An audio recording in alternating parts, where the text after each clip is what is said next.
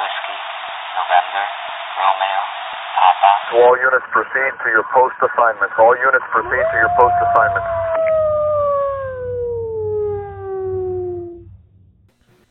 Natasha Kerensky.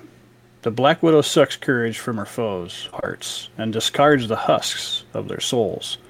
Jerome Blake, Future Visions. You're listening to WolfNet Radio, the show that's been disbarring rules lawyers since 2018. I'll be your host this evening, Matthew. I'm going this year with Beth Behrens. And tonight joining us, we have, as always, Andrew. I go to the box, Minnow Krull. Good evening, guys. And Aaron, gotta go, show's on, Coach Krull. Good evening. Luke, not cordial, Charles Gideon Dirks. Hello, Wolfnet. Thomas, that's cheap, Silent Sea Raven Kruger. Hey, guys. How's it going? And Mario Tankety Tank Tank, Mr. Bruce Butte Garzolini. Good To evening, the show guys. as a surprise guest. Good evening. Literally surprise guest. And you could always remember that if you've been on the show before, you can always knock and walk in. Whether we let you in or not. Or whether you want to fall on stay. your face. Yeah, there's a first time to get thrown out for everything. I don't think that would be your first time getting thrown out. No, it would not even close. Want to shift into battle reports right away since you've got some knowledge on that as well.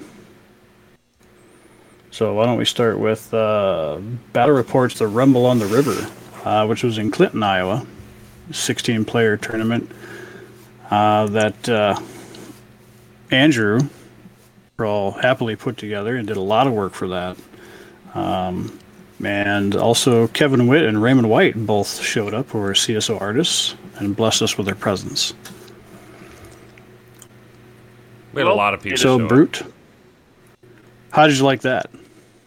Oh, I had a great time. I mean, it's the second tournament I've had the pleasure to play in, and always learn and get to do a lot of fun stuff. And it's always great meeting some of the guys that I haven't got to see, face to face. This time I got to meet Drew Bethards, so that was cool being able to put a face to the name and someone I've talked to for about a year. So it's really enjoyable time. Well, I will say this. Outside of the four of us, I do believe that Mario is the only other individual who has made it to all of our quote-unquote cons. So, thank you. I try. Making I those appreciate trips. I know that's not an easy trip for you, so. That's a hell of a drive every time back and forth. Tell you what, I think you've made more cons than I have. I've only seen you at one. They're about 9 hours going up to like Minnesota, so it's not too bad. And what was it like showing up at that event? At the Kroll Sisters A Go-Go one, or the Rumble on the River? Rumble on the river. Yeah, the Or latest and greatest. Any of them. Oh, it was pretty cool. I going up to Davenport's first time I've been in that area. It was actually pretty nice, and I mean the people were super accommodating, and we got to play in an old pool area, so filled in pool. That was pretty neat. Made an awesome arena for gaming, and just having everything set up was a lot of fun. Yeah, big shout out right away to the Quality Inn, right? Yeah, the Quality website is an Econo Lodge, but it's actually a Quality Inn, so it's confusing right off the bat. Yeah, they were awesome. I think, Andrew, you just started looking for random hotels in between Orange City, Minneapolis, and Indiana, basically. Well, I started off in Davenport, and they had a Radisson or something that was right downtown on the river, and it was a gorgeous place. But I couldn't get them to call me back, and B, when started looking at room prices, they were $120 or $140 a night. And I was kind of like, I'm dealing with gamers, and $140 a night is pretty steep considering you maybe want to buy miniatures instead. So I started taking a look outside, and Clinton was the first place that came up, and this happened to be the first hotel that I called. And I believe the front desk lady's name was Rebecca. She was over the top accommodating. She sent me extra pictures and made me feel real comfortable about the place. And it proved out to be exactly what I envisioned it to be and how it would go. And like you said, they were over the moon accommodating for us. Hell, we had them pulling cable in the walls, trying to figure out how to turn a light on that was hanging in the ceiling. And when I was walking around, I saw them digging in the walls trying to pull wire, and I'm like, guys, I thought this was a light switch. Just, if it's not a light switch, we're good. Okay, thanks for all of your effort, but we'll pass on that for now. Don't need to be pulling wires out of the wall. No, it's not that big a deal. But it was a great time. Great experience for us to be able to have to carry everything and run something off of known location, if you will.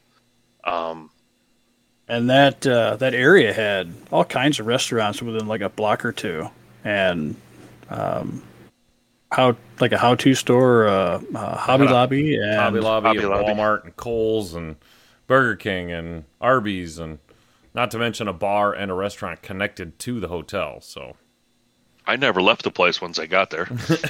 Oh, and they had a really nice coffee shop just up the street too.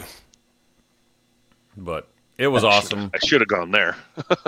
It was a huge space. They let us use all their tables. It wasn't busy at all, so it was good timing, and we had the whole place almost to ourselves. Yeah, it was. So the venue was awesome. Hopefully we'll be looking at doing that again next year, because that went so well, and they were so nice, and the rooms were clean, rooms were decent. I mean, it wasn't a 5-star hotel by any stretch, but good food, good drinks, good space, and we were thankful to have the good people that showed up to play. So yeah, it was super. And speaking of that, I heard you guys played some Alpha Strike too. What? Yeah, we just didn't go to the spa or anything. Occasionally, maybe a little. Played a couple of games.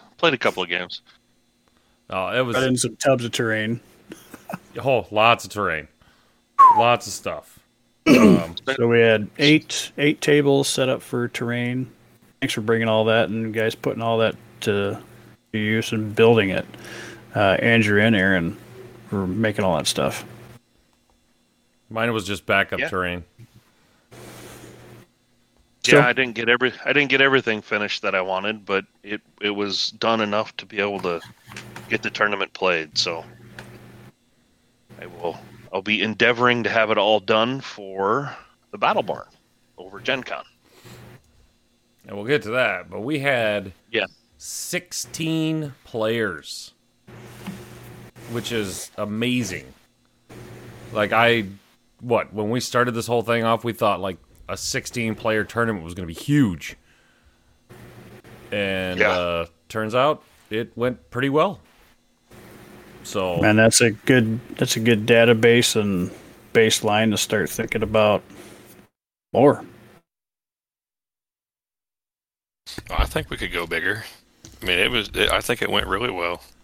Yeah, we got a lot of really good data from this whole tournament, not only on space and size, time allotment, how many judges you need per X amount of people, how long is a lunch break that you can get comfortably within that time block of 6. I mean, we played 32 games of Alpha Strike in 8 hours.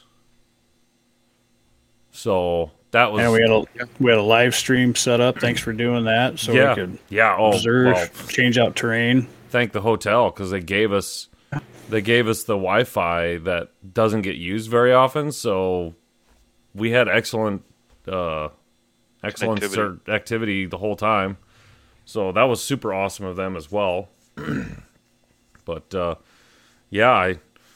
our streams are getting better and better. I finally got the countdown clock figured out on OBS. So if you guys head on over to our YouTube channel, Wolfnet Radio Podcast YouTube channel, we have rounds 1 and 2 and rounds 3 and 4 up on for your viewing pleasure.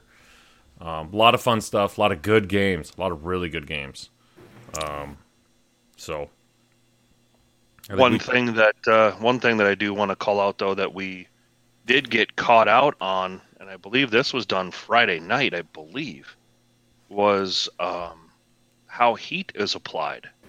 And Drew brought that to our attention because of his full melee list. And during combat, he was dealt 2 heat points. And at the end of the round, he had the question of, do I get to sync that? And going back and rereading the rules, heat effects are applied before the cooldown phase, which is something that we were kind of caught off guard, but then when you sat back and started to think about it, it made sense.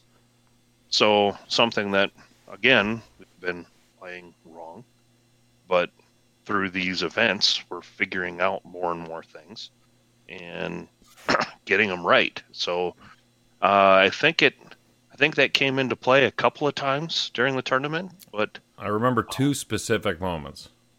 Yep, I those are the 2 I have too. Leave it to old BB Big Balls to bring an all melee list to a 16-person tournament.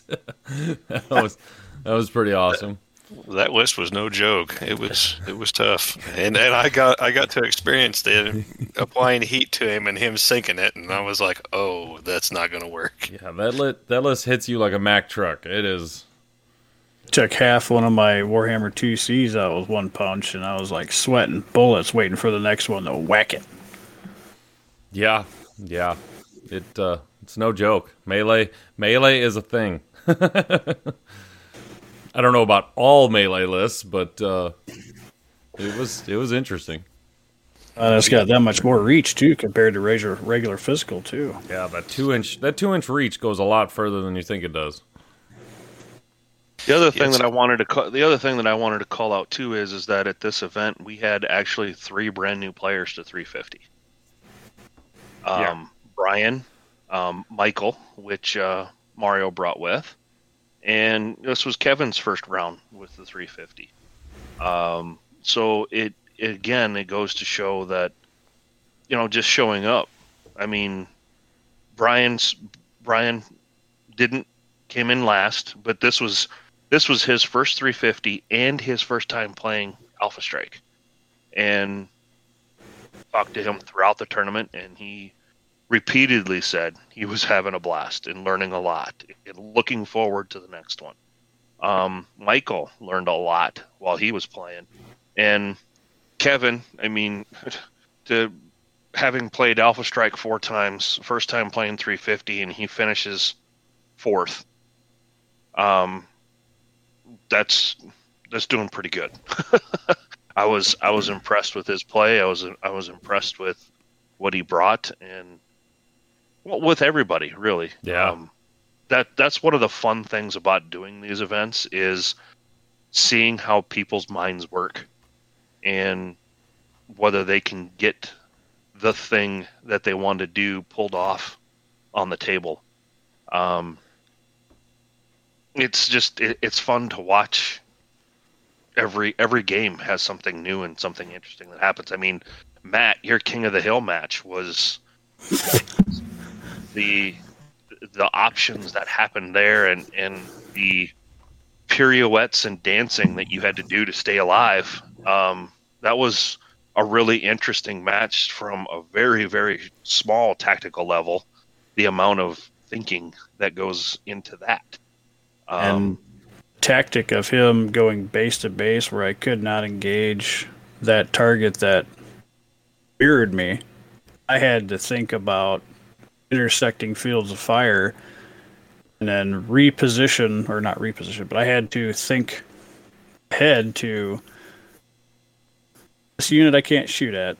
It's paired off. Now I have to start crisscrossing fire and lanes of shooting, and try not to get someone behind me as well in a restricted objective position.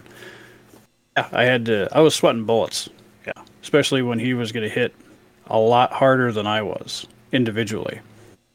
Yeah, I believe that was round 3. What, 3 rounds? No, I mean what? I think it was round 3. You were playing. Yes. You were playing Drew. So if you want to watch it on YouTube, go ahead. It's round 3. I think the number one thing I heard from everyone was, "Oh, now I know what I'm going to put in my list." Like, it was constant. Every game was just, you could see their wheels turning in their head. They're like, "Okay, I got to take that list out, but I have a unit that I can put in there." And you could just see after the whole thing was done, everyone almost wanted to go to the computer to master unit list and try to recreate their list and what they could use and what would make it better. But that was the fun part about it. And that's something that we've been saying as well, is that you can have a list in your head and you have a picture, and I'm guilty of it as well. Of, I think this is going to do really, really well, and until you play the scenarios, and granted, you can play against anyone, but until you see those units on the table and you're trying to get those objectives, your list plays very different than what your head's going to play it out as.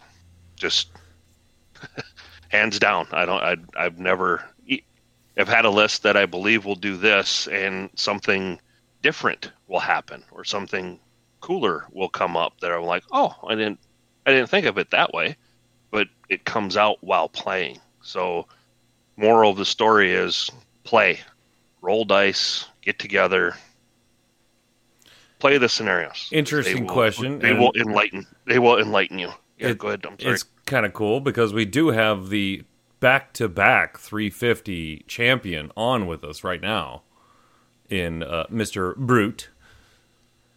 Question, when you were coming up with your list, did you know it was going to be good, or did you have to play it out to figure out how it worked? I honestly, I really had no idea it was going to work the way it did. I didn't plan that by any stretch. I have to credit Ramjam Gilmet with part of the idea, and Todd with the other half of it. It was a Tuesday night game, and I happened to play, I think, the week before I came up to Minnesota, and I had some units painted up already, and I was like, well, I want to show up and at least have my stuff painted, and I just threw together one of the units I ran in a Tuesday night fight, and I put some things that kind of complemented it together, and it turned out really well. I never imagined it would play to the level it did. I mean, it didn't just surprise everyone else; it surprised me too. Well, if you're a fan of tanks, listeners, 350 is where it's at, because tanks are good. Tanks are really good. Well, and going back to what you were saying, Coach, about everybody saying, "Oh, I'm going to tweak it this way," tweak my list this way or that way. That's like me going back to my collectible card game playing, because that's half the fun. Is you realize I have a weakness here, so then I'm going to adjust this way, and then I'm going to discover a new weakness, and it's that constant evolution, which is kind of, to me, what makes 350 fun. And I know I've said this on other podcasts or whatever, whether it's tournament or casual, when you're at the game shop and you play with people and you go home and then you swap out a few units to try to counter what they're doing, but they're doing the same thing, and then you get back together the next week and then you're playing another game, and that it's that constant evolution. So it's not just, oh, I have fun for the few hours during the week. It's I'm thinking about it all week. I'm trying to run scenarios through my head. To me, that's like the big selling point. So even if you can't set up a big tournament or even a small tournament, if you just get together with a friend, play your 350 lists, have fun with it.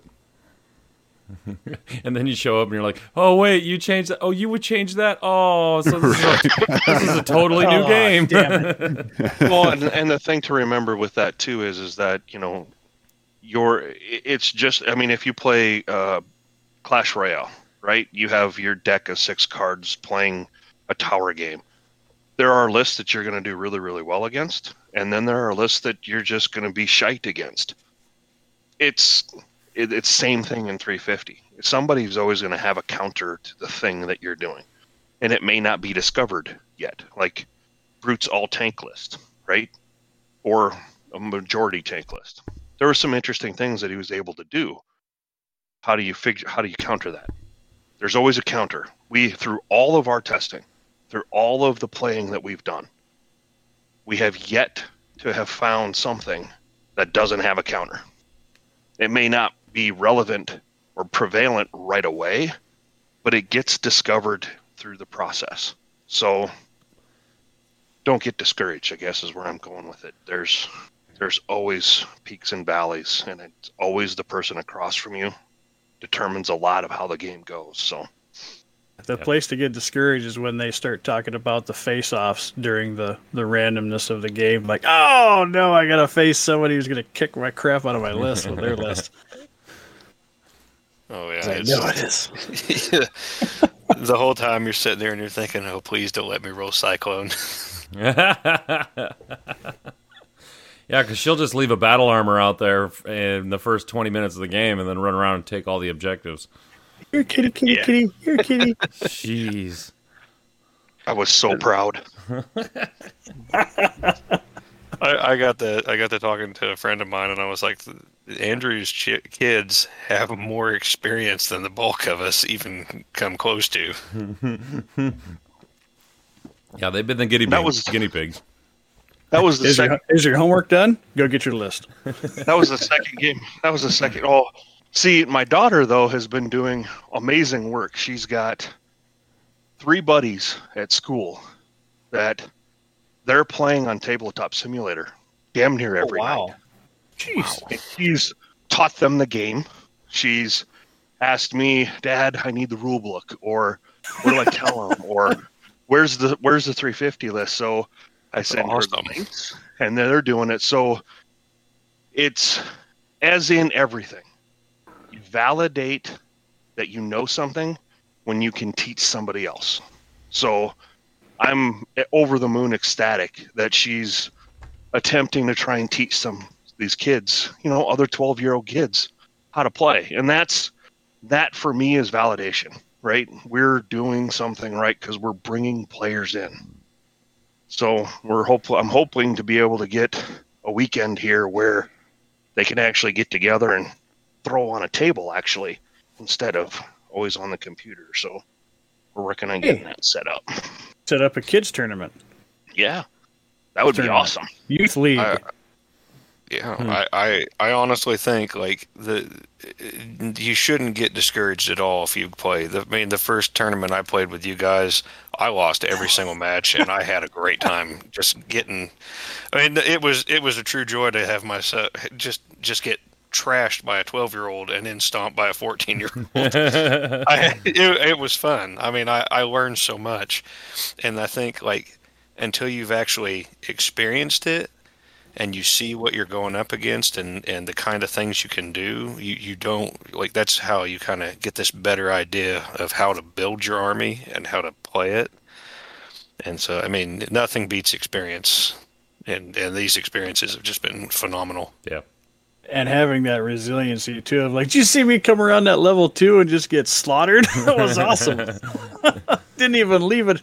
Nothing was left. He threw two hand fistfuls of dice at me. It was like a train, a whole train of railroad cars.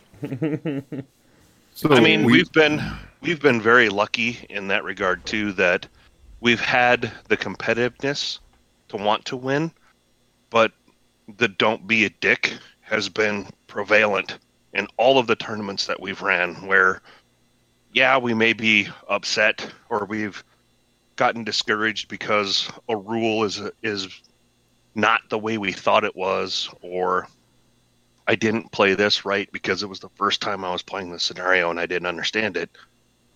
You can see that there's, some folks that get upset and they're a little disappointed, but at the end of the day, they move on and we're still having fun. And that has been, the big takeaway from all of them is everyone that has shown up has had fun and they come back. And that RNG. RNG will either make you or break you too. So you could play everything perfectly, but the dice can still make you go cold and disintegrate you faster than making a wrong move. Well, that was Mario's first weekend. I don't think I've seen somebody roll as many ones as he did that weekend. I mean, every time you looked over, there was at least 4 ones showing up whenever you threw dice. And then we tried options like, well, don't look at them. Roll them. Oh, that rolled pretty good. Did you look at them? Stop looking at them. I had a roll. I had 2 rolls back to back rounds. I had 5 pairs of dice, so 10 dice, and got 6 ones in each of those rolls. So I was on fire. Makes for a long game. Well, it made it for a pretty short game. So my question, I mean, it's congratulations, Brute. We're really happy you won. But who had the best painted armies at Rumble? Ooh, I've got to say Kevin. Kevin had. Well, let me just say this: there was a lot of really good painted armies there. Yeah, Brian's Falcons looked really, really good. Kevin's army, everyone's seen. Seneca's Wolves in Exile were awesome. They looked fantastic. Yes, they did. Raymond's Iron Guard, they look great. Yeah, and Kevin had the Nova Cat Xi Galaxy, so they've got that real wild color scheme that's just, he did a gorgeous job, and Raymond's Lyran Guards were fabulous. Steve was one of the newer guys, and he did a really good job with his greens and darker colors. Yep. It looked very nice. That had dust powder, looked of dirt powder on the legs. Yeah. Mm-hmm. It looked authentic. It looked like it was real. Like I said, I think the prettiest game was Kevin and Seneca on the snow map. It didn't do justice on the YouTube because the white balance went all kinds of crazy, but it was definitely the best matchup. Looking wise. It was a game that made your eyes bleed, and it was a good game too.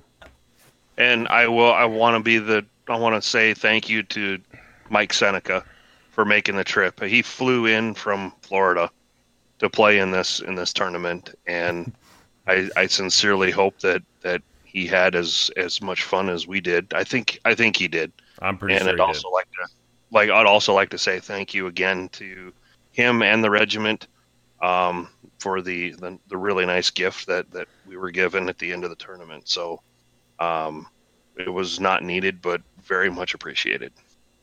Yeah, so from now on, no more excuses of not being able to make it because Seneca flew from Tampa to the edge of Iowa, and he got off the plane. He's like, "Yeah, can I get an Uber here?" And the lady goes, "We don't have Uber here." And he goes, "What's that?" Oh my! I met him when I walked into the hotel. He was the first player there. Came the furthest and got there first. So he definitely won the miles traveled the travel award, traveler award. But no, it was just overall awesome. A great time. Definitely a weekend worth well needed. A lot of laughs, a lot of good times, a lot of dice rolls. It was just a good time.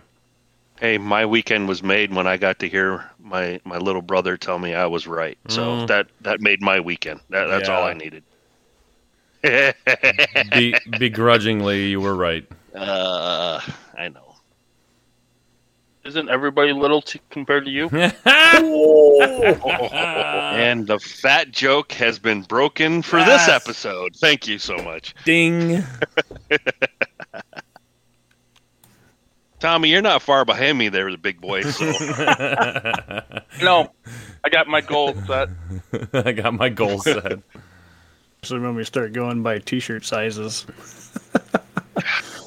since that kind of wraps up a little bit of the Rumble on the River, we did have another event recently, just before that, and it was the Minnesota Garage Con at Goolsby's Lakeside Manor, a 10-person tournament.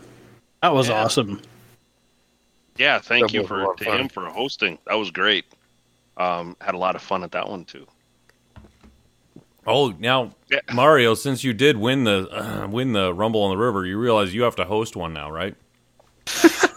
Yes, I realize that. You guys are gonna have to get ready to come to the middle of nowhere. But I think I've got a venue, and I might even have 4 new players. So Ooh, fresh meat. Just to let you know, I think Matt, and Aaron have you beat on middle of nowhere. I don't know. At least people don't don't know. confuse your state with every other I state. No, they just confuse my state with a single city in the north. Yeah. Where are you from? Illinois? You mean Chicago? We're not a parking lot. We're farmlands. But yeah, we'll. I think we're gonna wait with that announcement, or are we gonna do that announcement? Oh, we might as well. You kind of broke the seal, so Might as well. let it flow. See, I love it. So we have confirmed that we will be hosting events at the Battle Barn over the Gen Con weekend, Thursday, Friday, Saturday. We'll probably get started somewhere Thursday afternoon, so people can arrive or just get settled in. Not entirely sure all of the things that we're going to do just yet, but we know that we have the facilities secured for Thursday, Friday, Saturday. I have a feeling Saturday we'll probably do the 350, another 350 tournament, however many we can squeeze in. I know that Tommy, we had talked about potentially doing a run on the 6K, and probably talking about maybe Friday for doing that. Definitely. I've had some folks just hit up and say, we can always do a grinder board. Have one table set aside for people to be able to sit and play grinder. So I'll have a board set up to be able to do that. And then we'll take some polls and see what everybody wants to do, and depending upon time and what we can accommodate, we'll try and make that happen. So this will be one of the larger events that we'll have to coordinate and schedule and make all happen, but not something we can't get done. So we'll have be in till touch September. we'll be in touch, and we'll talk about it some more in the coming months, and hopefully, according to the poll and according to what we've heard, a lot of folks are at least talking about trying to make the trek to the Battle Barn just to either shake hands and have a cold brew or roll some dice. So all of those things would be fantastic to have happen. Yeah, and Agreed. if you get a chance to make it to the Battle Barn, it is Ryan Kimmel is the one that owns the place, and man, it is nice. It's hands down one of the coolest places we've played at. What's his name again, Brute? Ryan Ryan Kimmel. Ryan. Oh, okay. Yes, Ryan, not to be confused with Scott. Make another deal. Figure out which pole barn we're at. That's a good story. It would have been at a barn, that's for sure. It would have been in a barn. I got it sorted out as soon as I got home. Fuck. I don't know why. Was that in a different state? I think it's still Oh, same same state. state. Just the Go same ahead. state. It just Different county. well south. Everybody get their fucking shots in. But I fixed it, so screw all of you. Hey, I didn't even think I heard about that till like after. I was like, "What's going on?" Oh, cool. I fessed Another up to event. it. Yeah, we could do another event, I guess.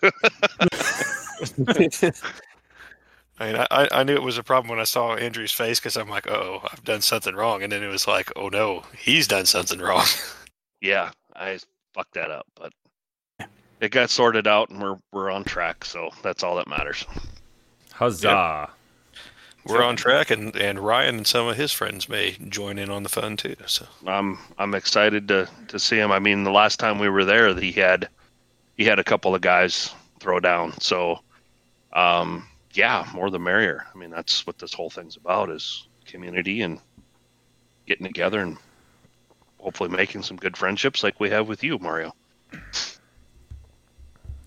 It's been great getting to meet you guys at Gen Con and being able to game with you guys. This has been the gaming group I've been looking for the bulk of my life. This is the gaming group you've been looking for.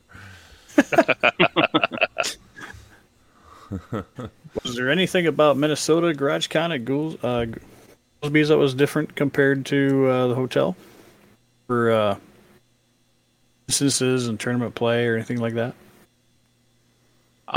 Nothing. I mean, nothing really comes to mind. I know at Goolsby's place was the first place that we kind of started playing around with the alternate terrain pieces, deep snow, tundra, Jungle, mud, magma, which we had at the Rumble on the River as a standard, and I think it went well enough that I don't know if we'll put it into the core rule book or not. It's something that we'll talk about, but it just, if anything, use it as an example of here's the core of 350, and we notified everyone in advance that, hey, we're going to include these extra things.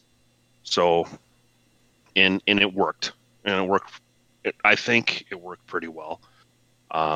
So we'll see going forward. I had a lot of fun building the boards. I have 2 themed boards, woodlands, snow, lava, desert, jungle. And, another thing that we kind of kicked around the idea of, which was the reason I did the themes, was maybe also introducing some environmental conditions. So again, it just shows we have a core and we can always layer on complexity if we decide to. So it's proving itself out, which is exciting to see, and a relief that it is going the way we want it to. Mm-hmm. So I wasn't at you Goolsby, guys, so you guys have any thoughts on the weekend and how what went well, what didn't? From a play standpoint, I thought the new terrain was actually a lot of fun. It was provided some neat tactical options that were just like enough different to change the flavor of the game a little. So it was neat to play on them. Good, thank you. That was the hope and the idea. So I'm glad that it came across that way.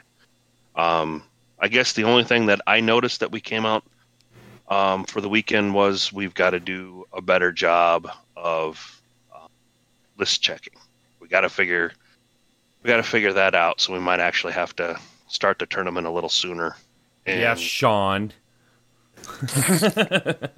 No, it wasn't Sean. Oh yeah, it was Goolsby. Sean had extra battle armor. We still shadowed him. That's fine. We had another guy who missed the rule of 2 on mechs, but I believe Mario fixed that for us right away.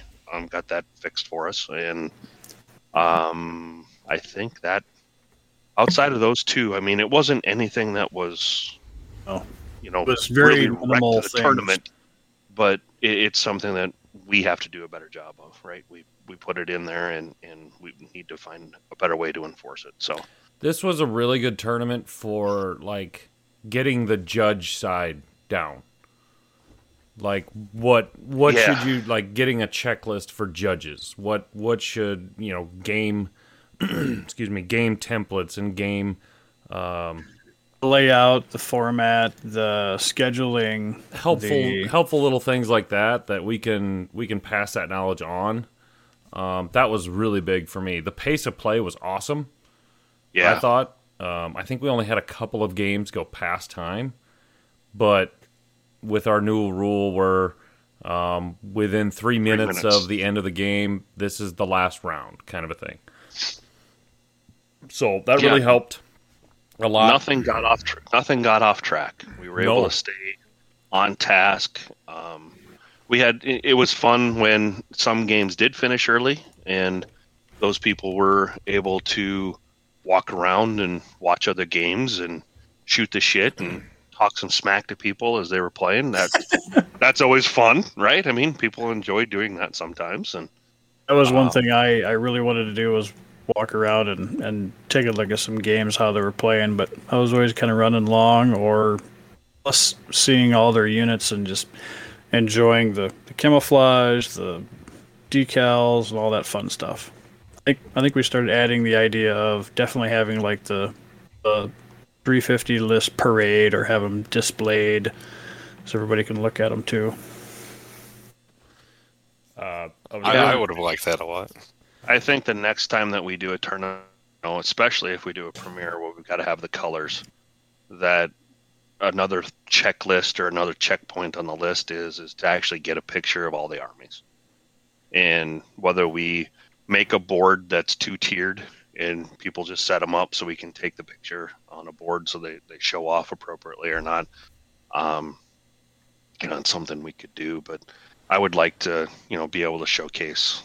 Oh, Here it was, or here's the best painted army, or voted by, or something cool. Bonus points if you cosplay your army as well. That would be really cool. Here you go, Tommy. Jade Falcon jumpsuit. Jade Falcon jumpsuit. Oh yeah. Don't tempt me. Forget the cape. The other thing, I don't need a cape. the other thing I was really happy with was not only the streaming but the software. Cryodex worked great. Yes, your boy is killing it on that, and Chico. that has made all of the Chico difference. Brown? Chico Brown. Yeah, Chico Brown. Thank you. It's Cryodex, and it's originally used for X-Wing, but he was so kind enough to modify a lot of it to incorporate what we use for our objective points and winning and strength of schedules and stuff like that. So we have a BattleTech version of Cryodex, and it really works really nice. So a couple of tweaks got to be made that I got to mention him about, but the core software works really well. And I don't have it up yet, but I will get it done this week. It will be up on wolfsdragoons.com. So if you check that out, probably under the Alpha Strike Core tournament rules tab. It's either going to be under under that, or I'll start a 350 support or 350. I'll find a word for it. Anyway, right. It'll be there sometime this week. Yeah, it's a super easy JavaScript download. It just makes the tournament go so much better.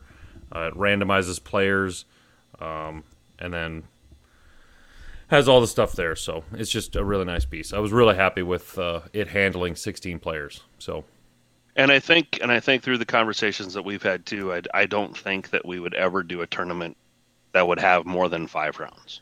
That's a long day. That's a long We day. had some of those. We had some players that were just like, I just got in. We got stuff set up.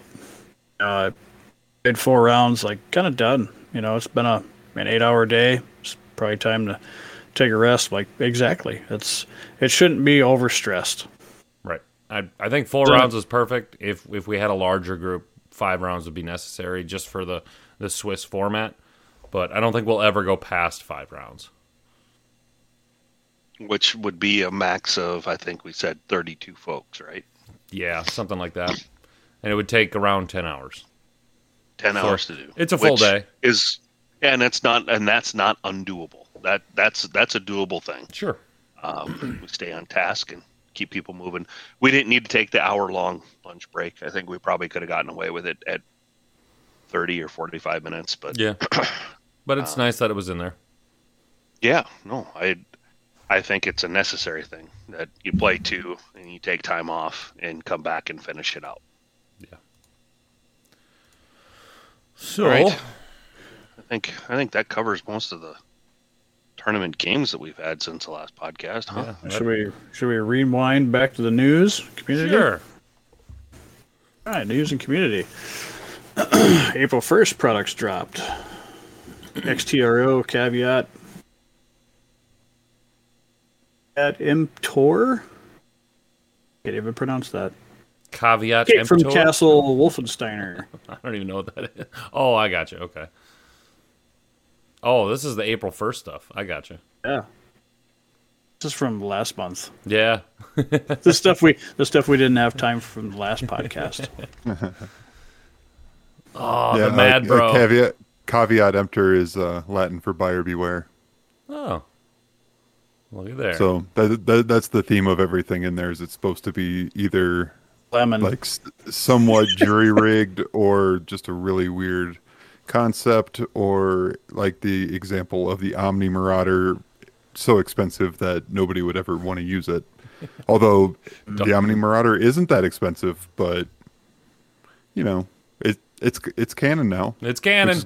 That's cool. Now we all know what Andrew drives. You mad, bro? It's an Omni Marauder that doesn't have the Omni special. Yeah.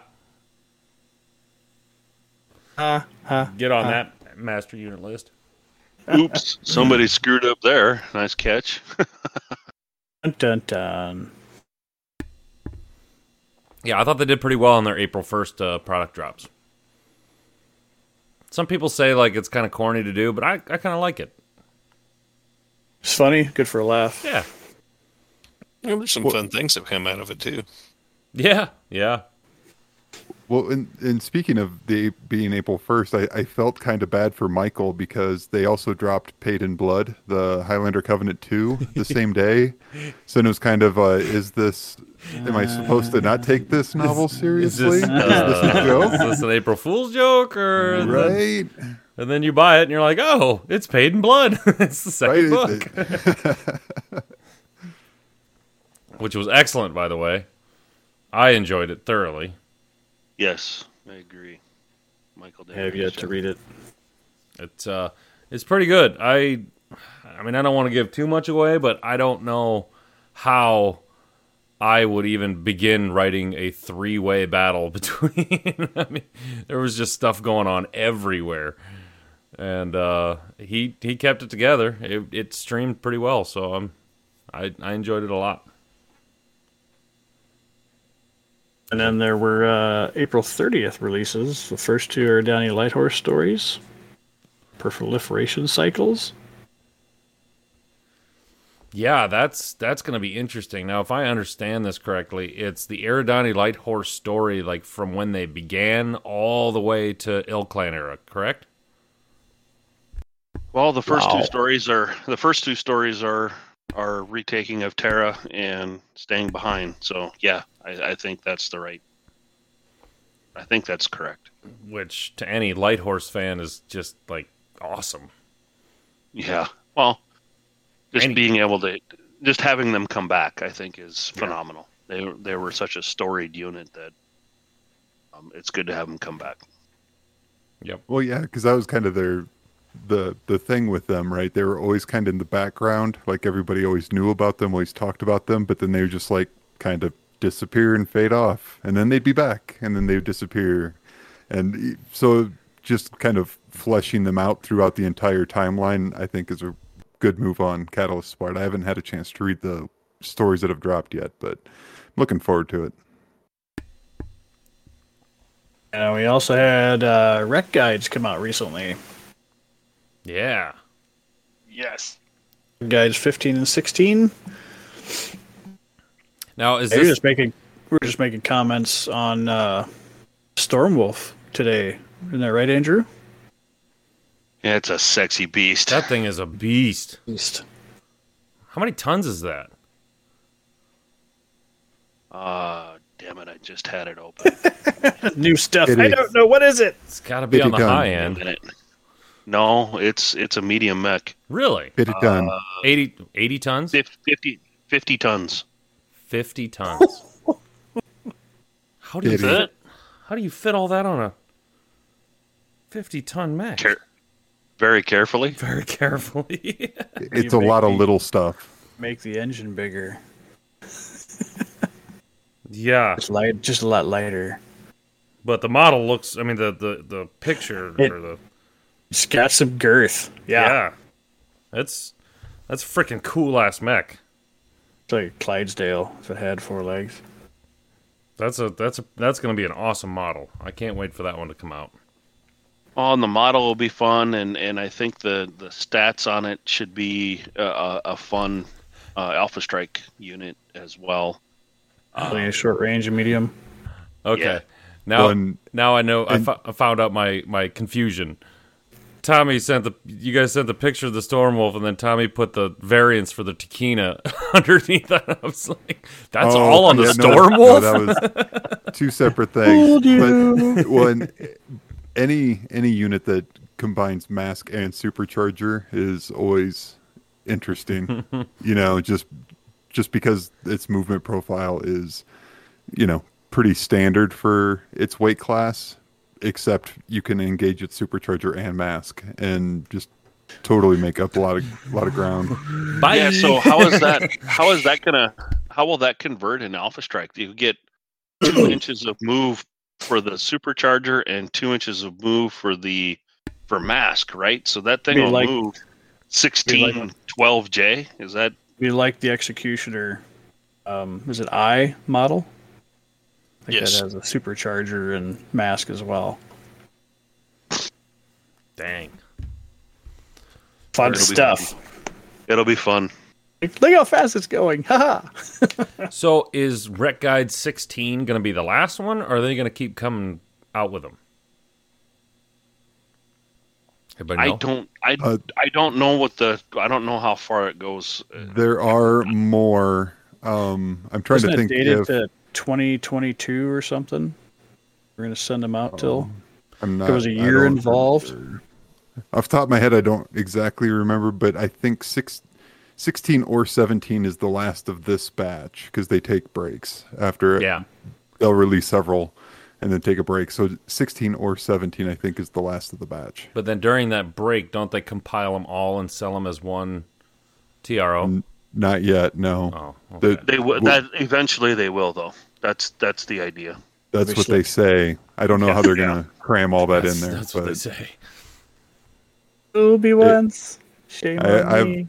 I have a feeling it might be a rec guide, and then they'll just include the new models, and then like all the new variants and everything aren't going to be in there because I feel like there's enough new models that they'll be able to have a whole TRO just of those. Yeah, that's true. And TROs have to stay thick, unlike thin TROs. Yeah. Blood will tell. Schmetzer. Schmetzer's back. My favorite. Nothing like a big ass picture of Yenlo Wang on the cover. Right? There's so many comments on it. It's awesome. Where'd the axe come from? Where'd the hatchet? Well, if you don't know where the hatchet came from, you haven't been paying attention for a while because Sure Yenlo Wang's been axe and shield for a while now. So That's awesome.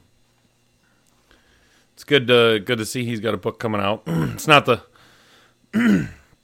it's they had quite a bit of information on the page. Lots of good stuff coming out. I think Did they say anything about audiobooks? I don't think so. I did see somebody who They do have a bunch of audiobooks out there. I looked at getting 1 or 2 for the trip to Clinton. They're $25.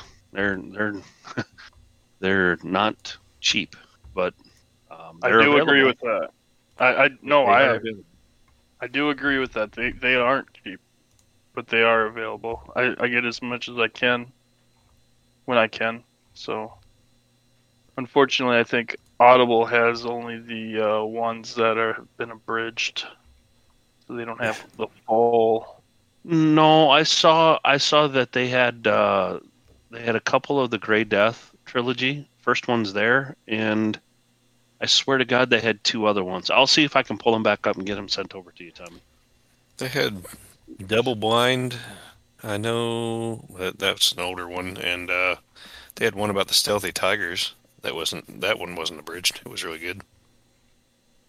Well, I've listened to the first Grey Death one, that I got. I bought that one, and I got the second one. I'm in the middle of a series that I'm smoking through right now. So. Well, they got everybody doing this Eridani Lighthorse stuff, don't they? Yeah, it's not just one author. There's a bunch of authors that are a part of that, which I think is pretty cool. Yeah, because then you get a lot of different takes on it. Can be fun. Blaine, yeah, okay. Blaine's doing the Trickster. Yep, I'm reading that one right now. I gotta pick that one up. Lots of good stuff. Which were very, very famous landmark in the Trickster. Oh, which is that? Butte. There's a butte named after a. Does it very have a shape prolific and a person. size and a location? Does it? We don't want to give everything away, No. but I think the biggest Famous landmark. news that I'm super excited about is I got an email along with many other people that got emails, having all of us confirm our addresses for a certain Wave 2 Kickstarter getting shipped out soon. So I don't know. I think it was they were joshing us. they're a little late on the April Fools. Yep. They're still hoping to get the containers out of port. Yeah, I like how It's only been like 2 years since we've sold out the cash, so. Well, no, I think the last update was they got the last container out, right? Yep. Or it should be out. If you're listening to this, it should be out by now. If you're listening to this, it has already shipped. But I like how they're talking about how, yes, the last container to get shipped out will reach us first, and they just throw up their hands like, I don't know, it's shipping. How that works out. But yeah, no. The last update was basically finalize your address, and if you haven't, get that done. I think it's already too late, maybe, but Maybe if it's still the same address, leave it as is. maybe start getting date night set up with your wife so that when all that Yes. shit shows up, Holy she's not crap. that pissed off at you, because I got a lot of stuff coming. That reopening of the pledge manager was a really, really bad thing. Oh, that hurt my wallet. All I could say to April is that, hey, I spent it 2 years ago. It's all good. This has been coming a long time. Is there? You have a statute of limitations on when she can be mad at you. that was 2 years ago. You can't be mad now. This is a build up that has to show up. I told you 2 years ago, don't you remember? It might be the only saving grace. It was like 50 cents a day. Oh no, not for me. It reopened around December or late November, and my wife was like, "Oh well, that's Christmas and your birthday, and you can get them both at the same time." And I'm like, "Oh, that was the worst thing you could have said." Yeah, get your excuses ready now. Start sweeping off the front porch. Make sure the garage door is unlocked so they can put it inside if it's going to rain. One thing that I did find, and I think I told everybody here too, is that register to get notified of shipping from FedEx or UPS. That was a big help on Wave 1 to know when things were coming, so that you could make sure that someone was there, or if they had weather that was coming, that it wouldn't sit out in the rain or whatever. Or if you've had a running problem with people stealing packages in your neighborhood or something. Yeah, that's the other thing. Yeah, it's always fun. So that was a little tidbit that we had from Wave 1 that I think would be pretty valid for this time around too. So that way you can sit all day at work and be like, "It's here! I'm stuck at work." Oh, I'm taking that day off.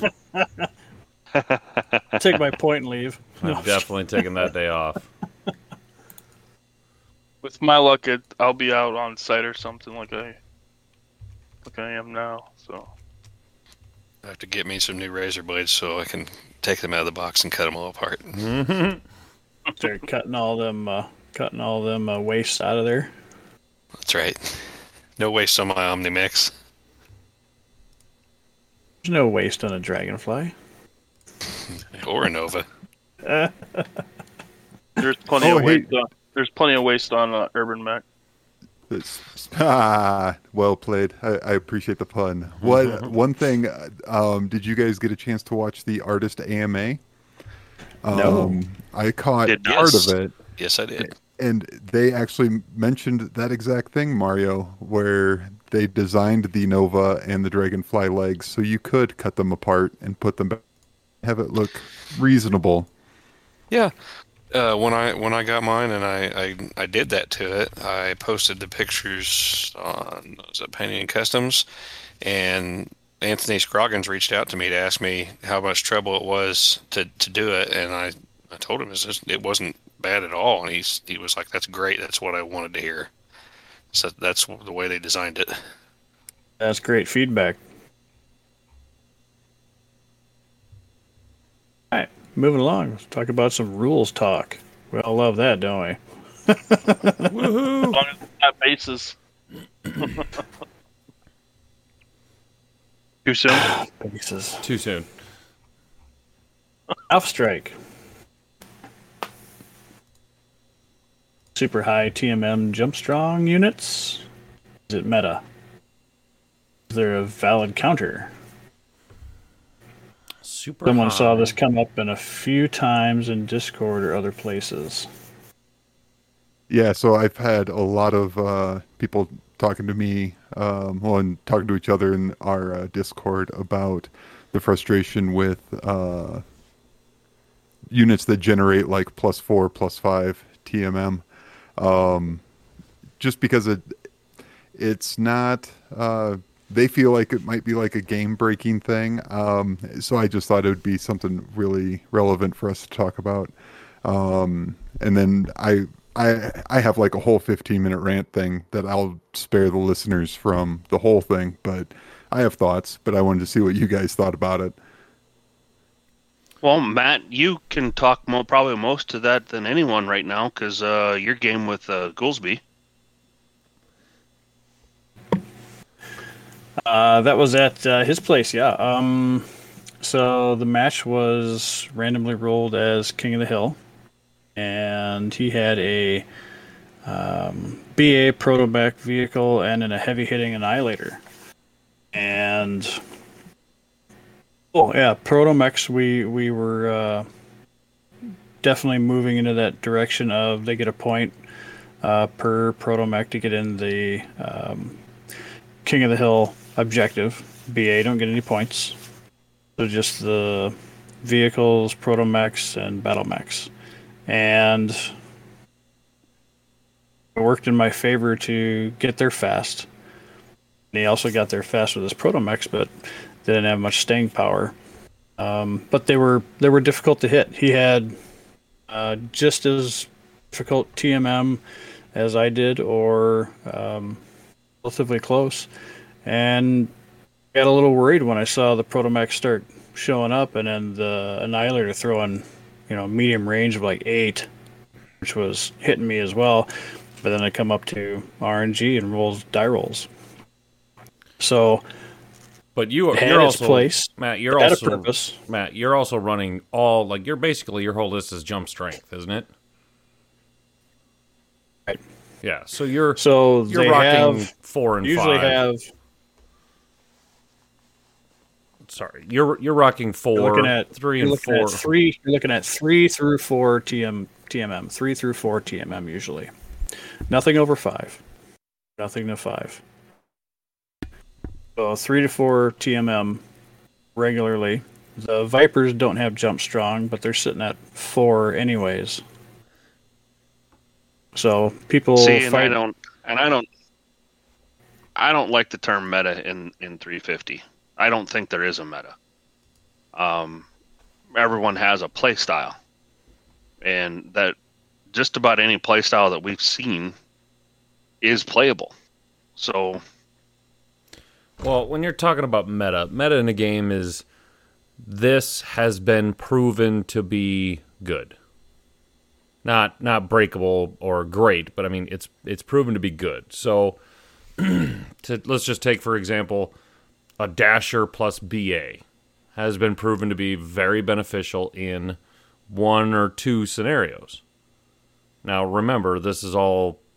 I mean, if we're talking in the 350 realm, these are all based on scenarios. Now, if you're talking just general Alpha Strike in as the game, I will say that 4s and 5s are going to show up for TMMs. The thing with jump strength is you're jumping, so you're getting a +2. So that's kind of it's a balancing act, right? So you got a +2 for you to fire, but it's also you're getting that extra TMM. Well, and Yeah, that's you're using the regular TMM, and then you're adding 1 or 2 for the jump strong, and then another one for the jump. So you're sacrificing your to hit mod to shoot at a target because you're jumping for +2 mod. So it's more defensive and maneuvering tactic than anything else. It sucks to shoot with, but you can get there. You can get to the position you need to, or you can get away from the position that's compromising. And what I wanted you to talk about though is in your game with Goolsby, did you guys have a 2-hit number that was less than 9 the entire game? If I remember right, it was 10s and 11s the entire game. yeah, when he stood still. So you can say, yeah, it's a meta, but it doesn't. There's trade-offs, right? I mean, Who's saying it's a meta? Nobody. I'm not. It's just a word. we've been seeing it on Discord. Yeah. People have Okay. said that it's a meta because they get frustrated with it. So I mean, and that's part of what happens, right? In a setup when there's rules, then if I get frustrated with something, then I say it's a meta because that's kind of the polite way of putting down a play style. But to echo, because to very much truncate my rant, breaking it down to the odds, the goal is always to be like shooting for 5s and 6s and making your opponent roll 8s or 9s. So you always want that like 2-3 point difference, but you want it to be in the middle because that's when you get the biggest odds advantage. The thing that I don't think that people always realize with Jump Strong is, yes, you get a 2-point advantage, generally, 1 or 2, but you're pushing everything to the top end of your odds ratio. So instead of having a 30% better chance of hitting than your opponent, you have maybe an 8% chance better than your opponent. So I guess in my mind, it's a game of misses. If you just want to roll dice for the sake of rolling dice, Jump Strong is there for you. But if you're actually trying to do damage, then roll some units that have a 3 TMM and some armor and can dish out some damage, because that's generally the issue I see with the Jump Strong is there are a few that have decent TMM and do some damage, but there's always a setback. So I think if you're getting stuck in the Jump Strong, and this isn't like directed at you or Burns or anybody, but if I think there's other ways of going about it that'll get you more advantage, but that's one jerk's opinion. So is you're not a jerk. So it's definitely not advantageous to help you unless you want to move far and not hit you. Is there a valid counter? Yes. Yes. One is move slower and shoot big dice. Yeah. One is just bring a bigger stick.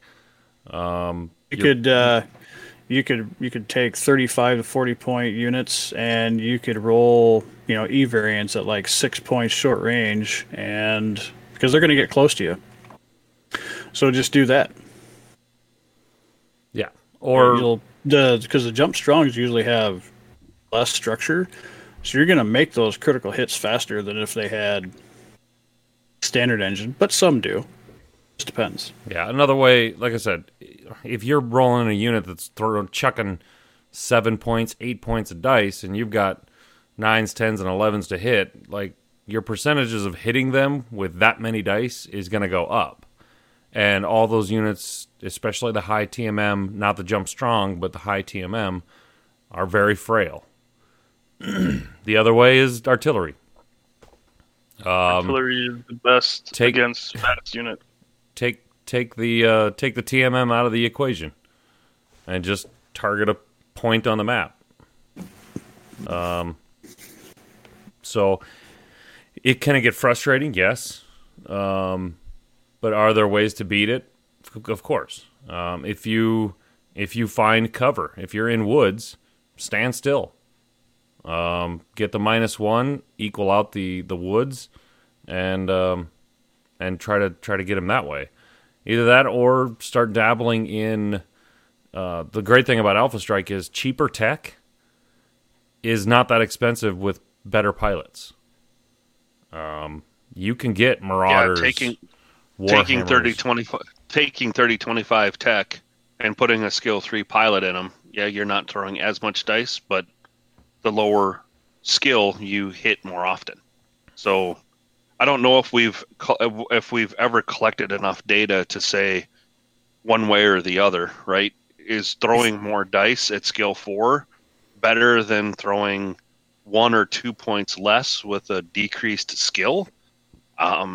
Again, it's a dice game, so you're going to have good days and you're going to have bad days. And with the format with the objectives, it's, what are you trying to do and the amount of time you have. You're trying to get on the objective and either gain control it, destroy it, or hold it. Yeah. And be the first one there to not be contested.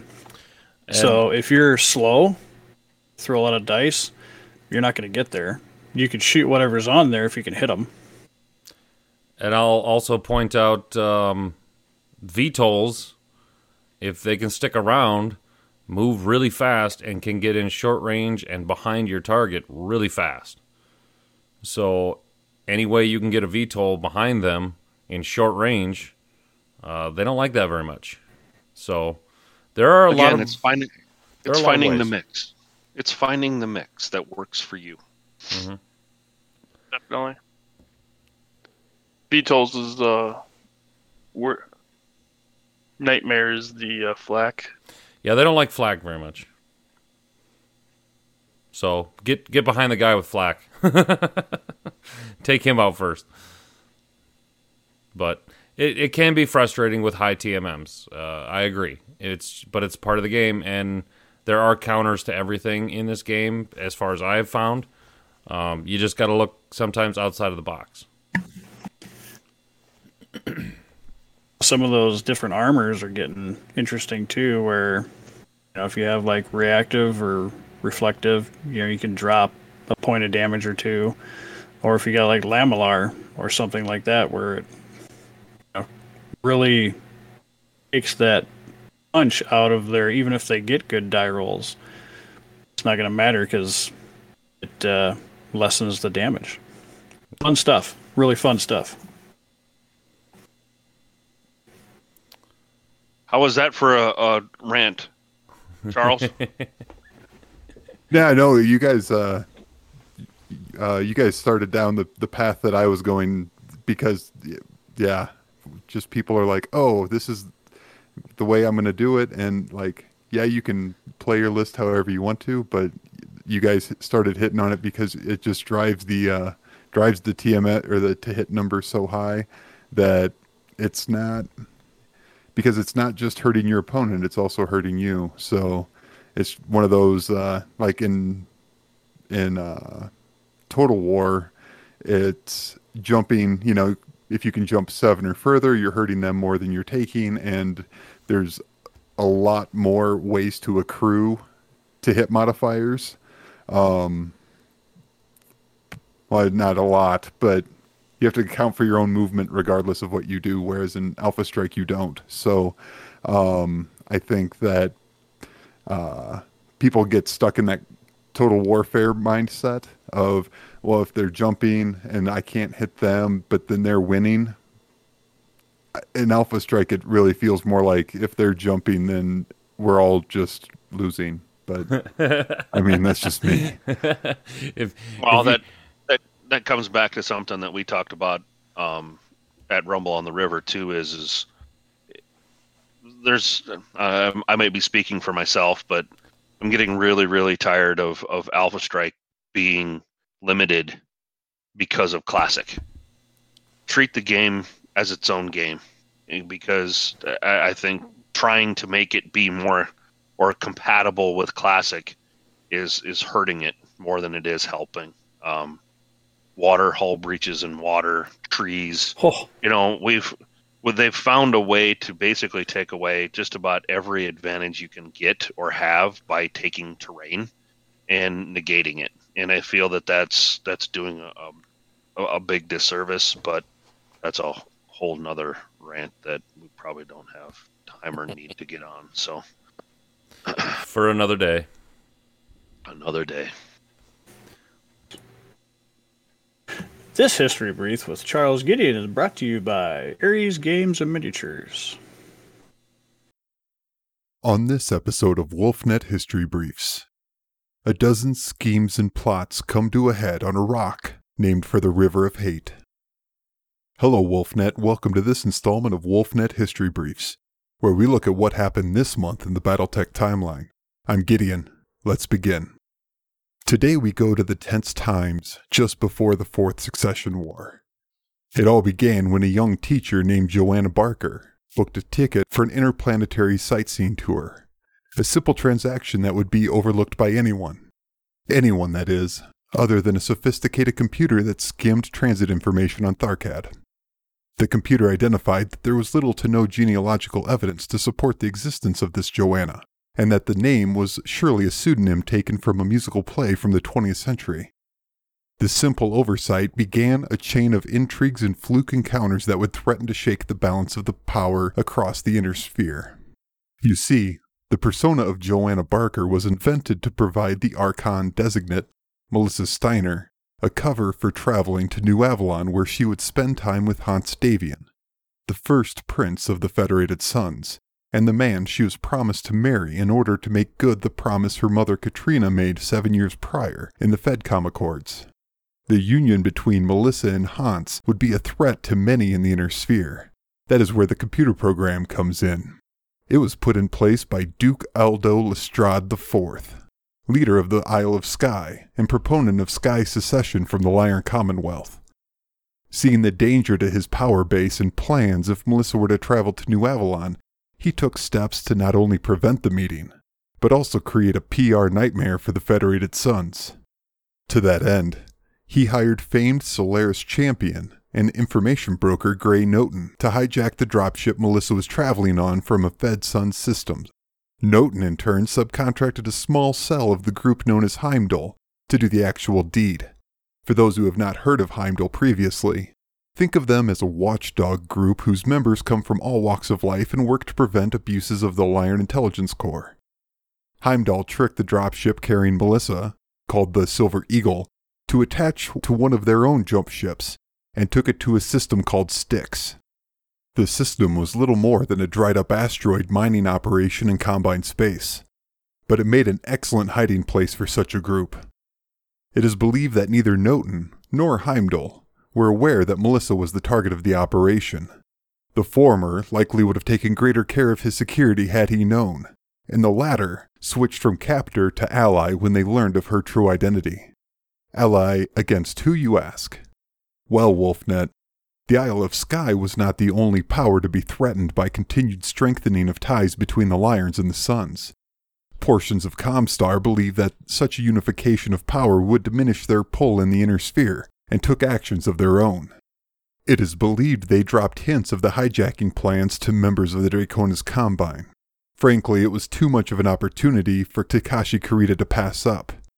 We know he was aware because shortly after an ISF infantry company jumped into the system, they were joined by the then unknown Genyosha, who reported directly to the coordinator. The Heimdall operatives put up a staunch and desperate defense against the ISF forces, but they were simply no match for the highly trained commandos. Defenders continued to fall before the onslaught, giving their lives to protect the Archon designate, but eventually, after an entire day of fighting, there were no defenders left. No defenders, that is, until nearly a company of Kell hounds arrived. Which brings us to the date, 26th of May, 3027. Through sheer luck, the Kell hounds arrived in system in this most desperate hour, as they themselves were fleeing a Combine strike force out for their blood. They entered Combine space in a desperate gambit to throw off pursuit, and were apparently aware of the Heimdall base on Styx, because they were able to jump into the system only minutes from it. Leaving Patrick Kell behind due to previous wounds, the rest of the mercenaries landed on the planetoid with 2.5 lances. They were immediately confronted with a handful of Combine Panthers, which they quickly dispatched before entering the labyrinth of the planetoid's interior. Inside, they found Melissa Steiner and sent her back to their jump ship while they went on to buy her time for escape. It was at the docking bay where they found the Silver Eagle, full of civilians, surrounded by several Combine machines. The Kell hounds were given 1 hour to locate and hand over the Archon designate, or else the Combine troops threatened to destroy the Silver Eagle, with everyone on board. With time expiring, the Kell hounds prepared to storm their enemy to buy whatever precious minutes they could for Melissa's flight and the civilians on the grounded dropship. But it would not come to that, because Patrick Kell appeared in a Victor at the far end of the bay. The massive autocannon of the Victor gutted Panther after Panther. The Combine mechs attempted to fight back, but Patrick had become an inevitable doom for the unfortunate pilots, as they failed to accurately target him time and time again. That is until a Combine Warhammer entered the battle. This Warhammer was not special, but its pilot, Yorinaga Kurita, was. Yes, that Yorinaga Kurita. The man who killed Ian Davian and dueled Patrick's brother Morgan on Mallory's World years before. Yorinaga did not have the same difficulties in scoring hits on Patrick's Victor, and struck out repeatedly with PPC blasts. Patrick all but ignored the Kurita. He focused on leveling the playing field for the rest of the hounds by thinning the Combine numbers, which had amounted to piles of broken Panthers lying at his mech's feet. Finally, the punishment from Yorinaga's tireless assault set off the Victor's ammo bins. Patrick Kell died of his wounds shortly thereafter, and a nearly suicidal charge from another hound crippled Yorinaga's mech, forcing the Combine into retreat. In honor of Patrick and the other hound's sacrifices to save Melissa, a statue was erected on New Avalon, depicting a mortally wounded wolfhound fighting back a panther in the defense of a little girl. Though, I doubt it still stands today. This is Gideon signing off, and remember, those who fail to learn from history are doomed. Hey, we're back, and we'd like to thank Charles Gideon, because that was brought to us by Aries Games and Miniatures. We appreciate your products. We appreciate Gideon's time putting those together. What's this C3 stuff, Tommy? Oh, yes. Tech Talk. Tech Talk. All right, so I wanted to talk about some different stuff for the podcast, and so the first one I thought was C3, and I want to talk both for Alpha Strike and Classic. So C3, if you don't know what C3 is, it's pretty much like a communication technology. It allows you to be able to talk to your other units and getting guidance pretty much. Kind of like, instead of using like a targeting computer, you could use somebody else's view and using their mods instead of your mods. So the three different systems of C3 or C cubed, or however you want to call it, C3 is what I usually call it, is the standard system, the improved system, and the boosted systems. And there's differences in Alpha Strike and Classic, of course, but for the most part, they act very similar. So the standard C3 is a master slave type. There has to be a master C3 master, and it could talk to 3 different slaves. And so the communication is between them. The issues with C3 in that regard is ECM can block it. And if the master goes down, then all communications go down. So that's a pretty big weakest link. Yeah. Just give the C3 master the 100-ton unit and let it go to town. You do it that way, but then you're asking for trouble with like a piranha or a dasher getting behind you or something like that. Those little fasties bugging the crap out of you. So for the most part, it would be like a unit at short range. His modifications now, if there's like a tree or terrain in front of him, you have to use that. You still have to use that modifier. So if there's a tree in front of the short range, you still have to use that tree for the guy that's in the back launching the LRMs. You still, if you jumped, you still have to count the jump. And then of course the movement of the other mech. C3, and that's for the most part. And of course, if you take a look at the book, Commander's Edition will definitely show you multiple pages of how C3 works, just to let everybody know. And trust me, I had to double check even before talking today about it. C3I, improved, improvised, however you want to call it. I don't know exactly. Is it just improved or is it improvised? Improved. Okay. C3I, it allows like a star topography, if you understand what that means. In networking terms, it's like a star topography. Anybody could talk to anybody as long as it has C3I. And of course, ECM, normal standard ECM can knock it out as well. That way you don't have to have a master, and everybody could talk to everybody. And then the last one is C3 boosted. So I've been dabbling in the C3 boosted. Been seeing if I could pull in a classic version, but an Alpha Strike. So C3 boosted is kind of like normal C3 master slave, but a normal ECM can't do it. Only Angel ECM can knock it out. So then everything works just the same as the standard. Closer units get the better modifiers, so the guys in the back can use their pretty much their shooting TMM, or not TMM, but guidance or to hit. And Alpha Strike, they did it really nicely, and they added all that stuff into the unit for their PV. And that's really nice. And then you don't have to calculate anything. In Classic, however, that's where therein lies the rub.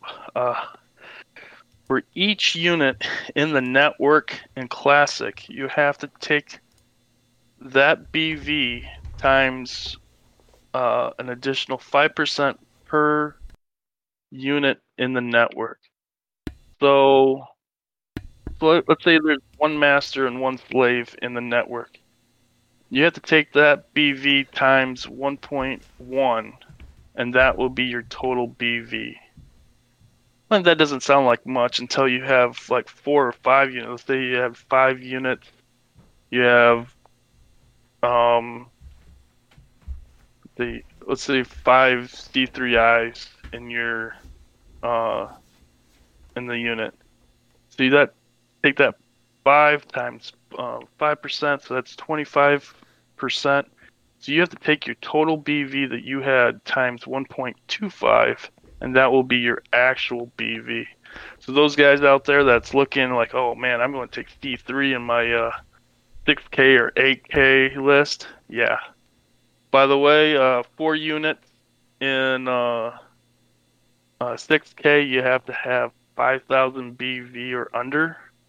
For 3 units, it's 5,400 or under. And then you can, and that will equal to 6K. So I've done the math. And that's pretty much D3. Now, of course, there's other stuff. There's fun stuff. D3 boosted, you can actually, I know I looked into it. There's not a lot of these D3 boosted units out there, but you could still use regular standard units with the C3 boosted. It's just that if there's an ECM bubble in between the boosted unit and the non-boosted unit, then a regular ECM can knock out just that communication. So,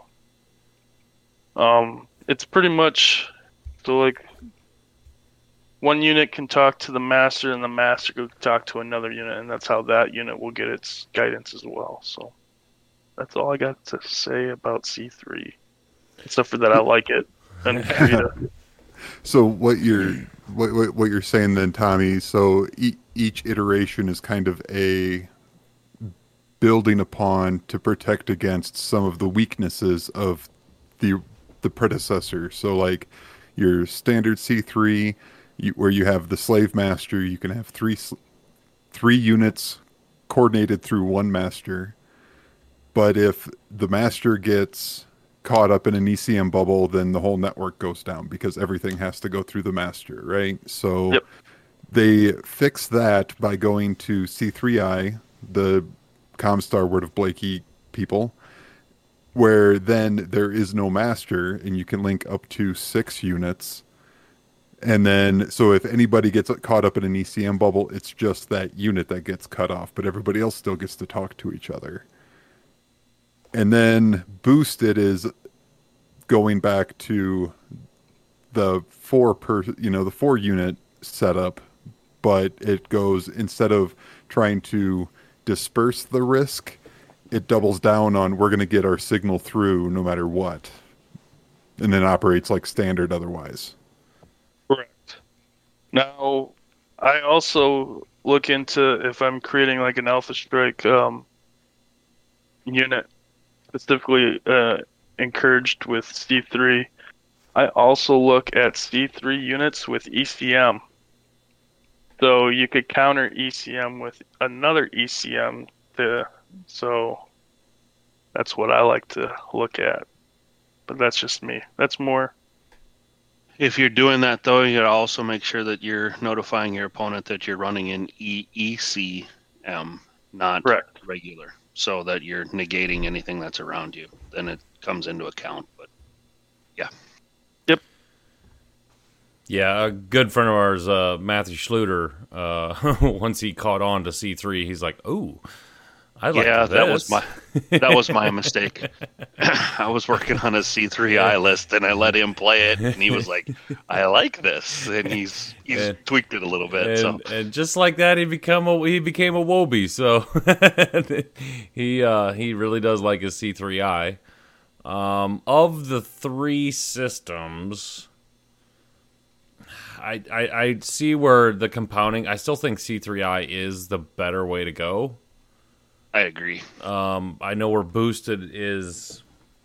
Like Charles said, it's like we're just gonna shove it through. Just we're gonna double down on one unit to just push the signal through. Just having the flexibility of everyone having C3I connected. It's easier for gameplay. And 2, like I said, as long as you have line of sight to the next guy, it just makes C3 is very much focused on line of sight.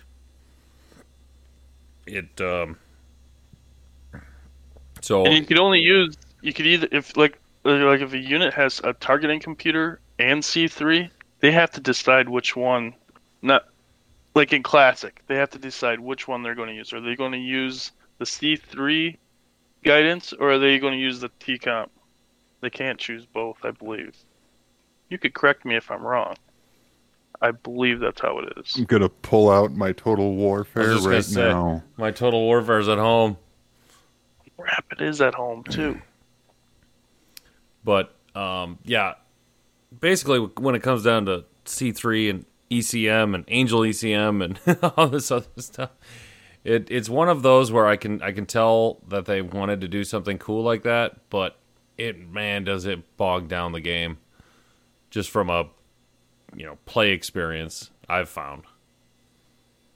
Also nice to have on a separate piece of paper the rules of the stuff that you have in your list, whether it's Alpha Strike, if you have some advanced rules. Yeah. For like classic wise anyway. Alpha Strike really dumbed C3 down quite a bit. It's the classic version of C3 where there's a lot more going into it, and rightfully so because it's classic. So it should be a little harder and a little more nitpicky and stuff like that. But I always forget if you do have a C3 list. In Alpha Strike, does it in Classic? Does it take in the BV already? No, you have to do that on the. So you do have that's for that 1.25 for the whole unit. That's extra Yep. BV. Is that the same in Alpha Strike as well? No, it already adds the C3. It already adds it in there. Okay. Into the PV. So. Yeah, that's why C3 Master units in Alpha Strike are always expensive. Freaking expensive. And in a quick glance at Total Warfare, I didn't see anything about T-Comp and C3, so you might be able to use both from. I don't remember that rule. But... Of course, my Total Warfare knowledge is fading daily. I gotta go through that book again too. But to echo what you guys were saying, I think especially when it comes to 350, C3I I think is the way to go because 6 units makes a nice solid amount of units. You throw a vehicle or some infantry in there, but 6 units all being able to communicate and share their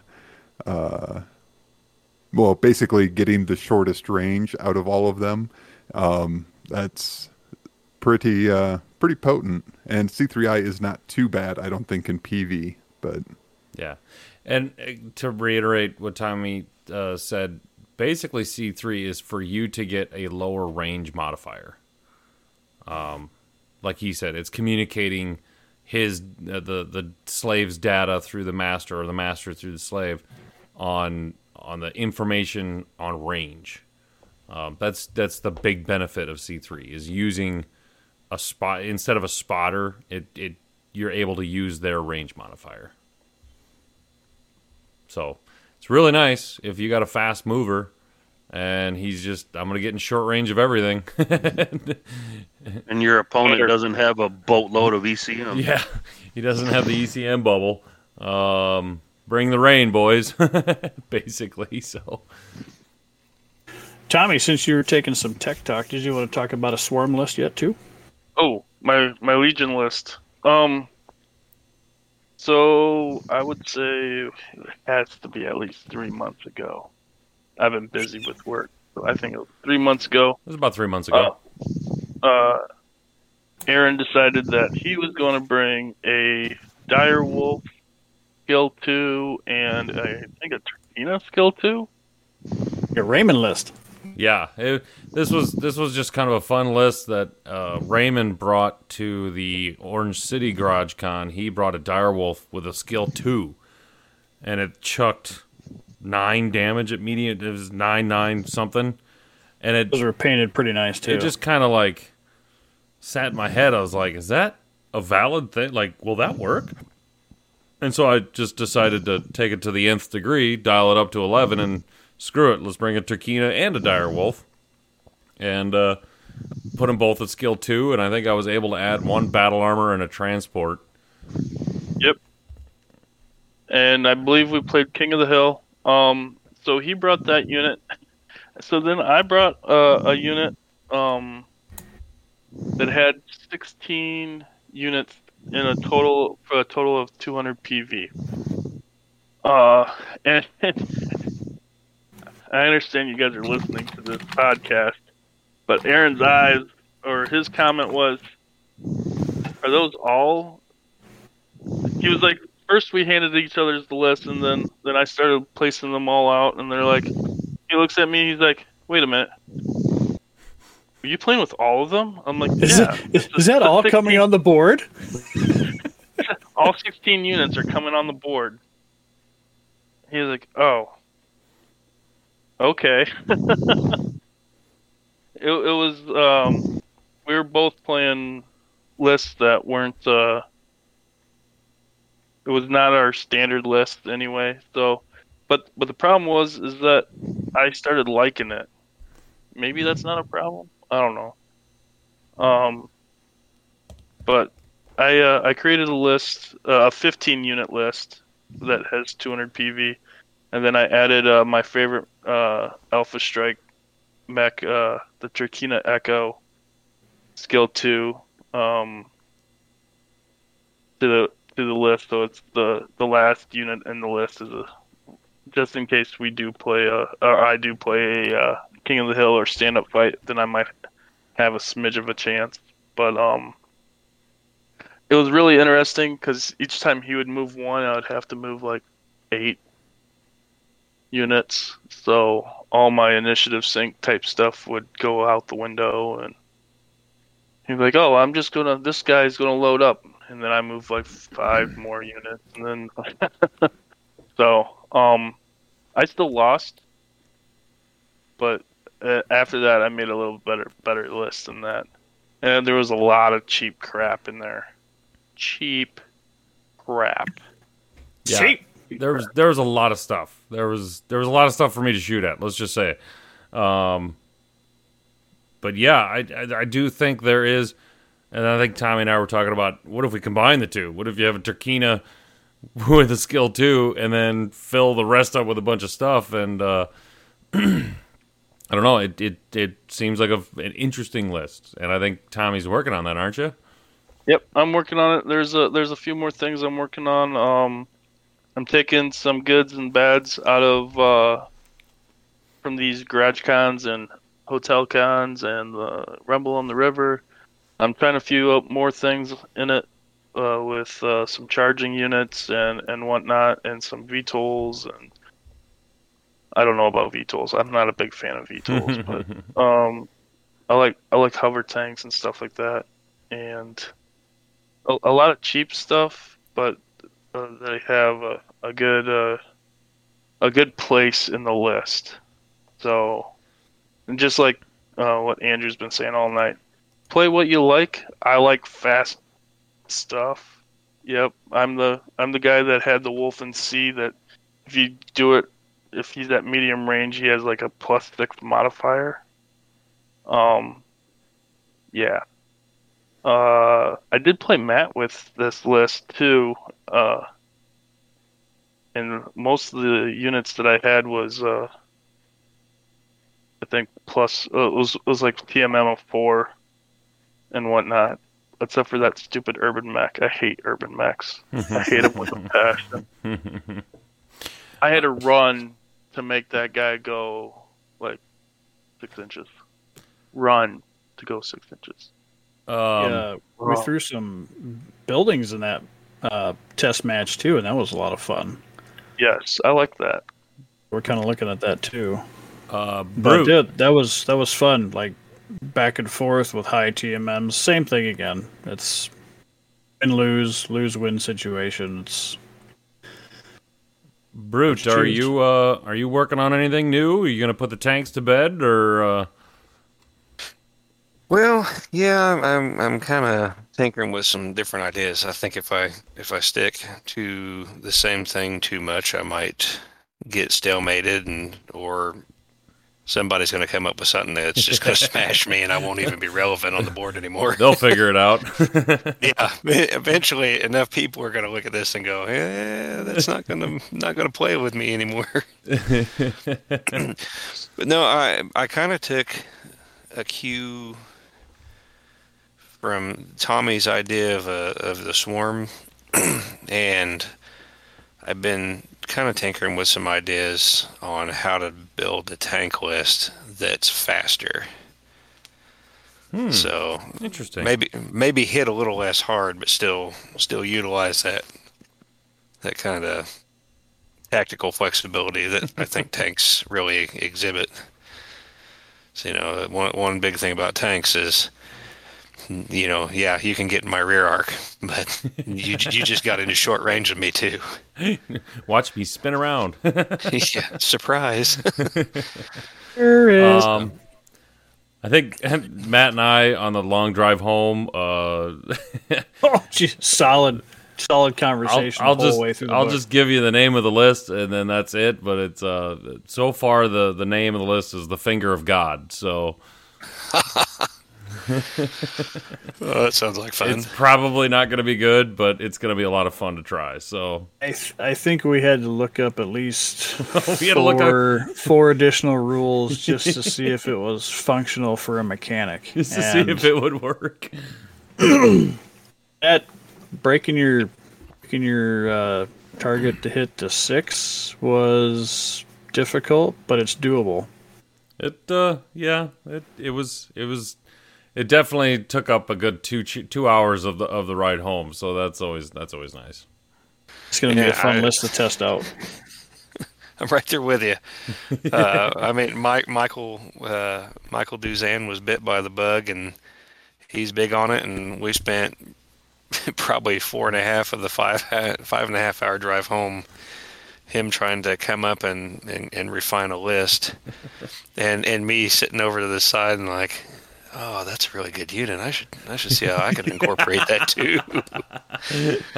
I'm gonna steal that one. Like I made him a list, and I'm like, I don't know if I want to give you this. I think I might want to run this myself. It's just like when people started arriving in Clinton, we were still on the way, and we got talking.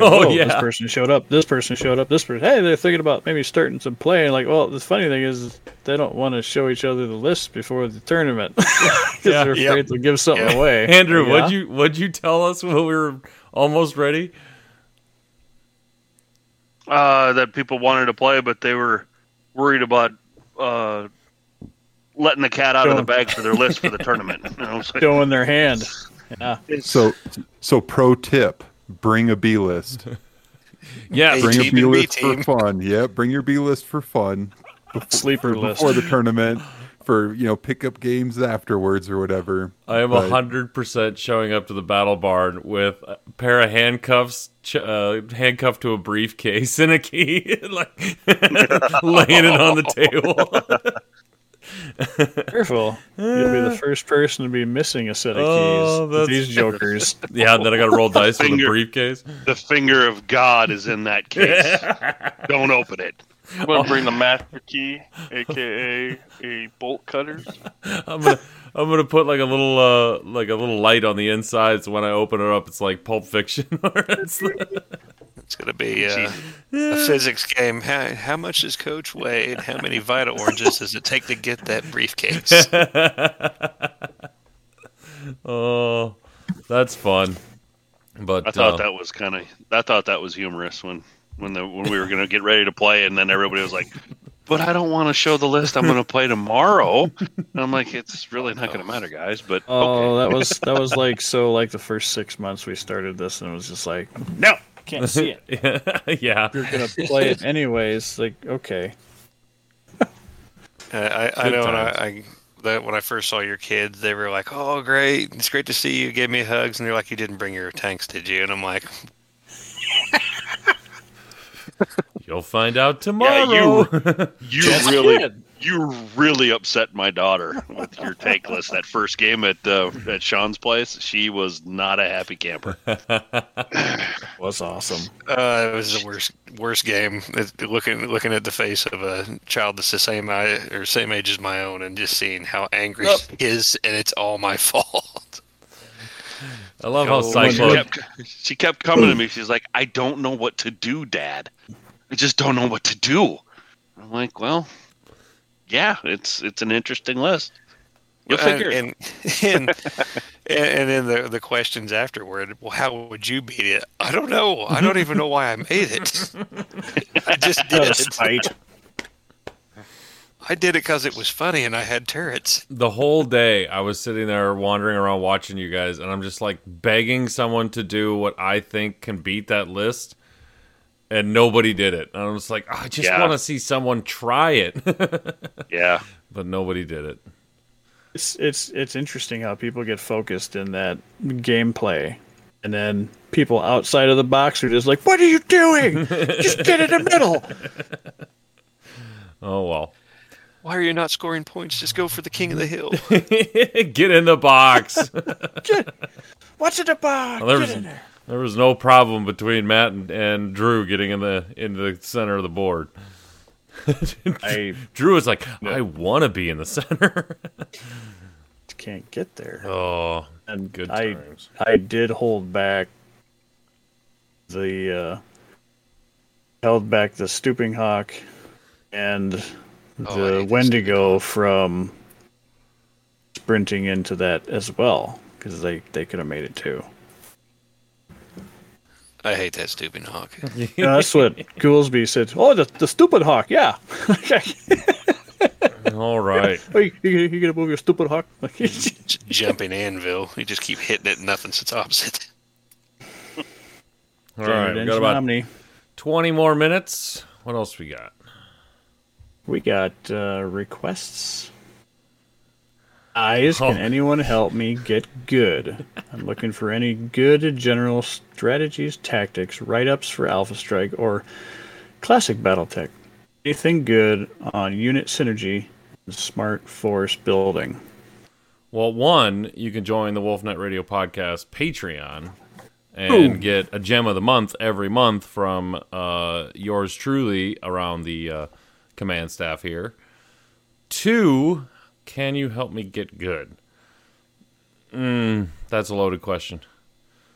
One, practice. Always get games in. Two, understand what your unit's supposed to do. Always know the role of your unit. And if it fits with the rest of them. General strategy and tactics. Stick to the objective.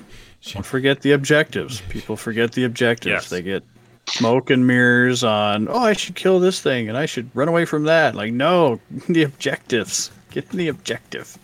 Right, Gideon. I guess the absolutely. The best piece of advice is put yourself in a position to shoot where you can't get shot back at. And if you can't, make it harder for them to shoot you than it is for you to shoot them. Being in trees and behind partial cover helps a lot. Well, to a degree. In that middle. To a degree. Medium range. Yep. Numbers.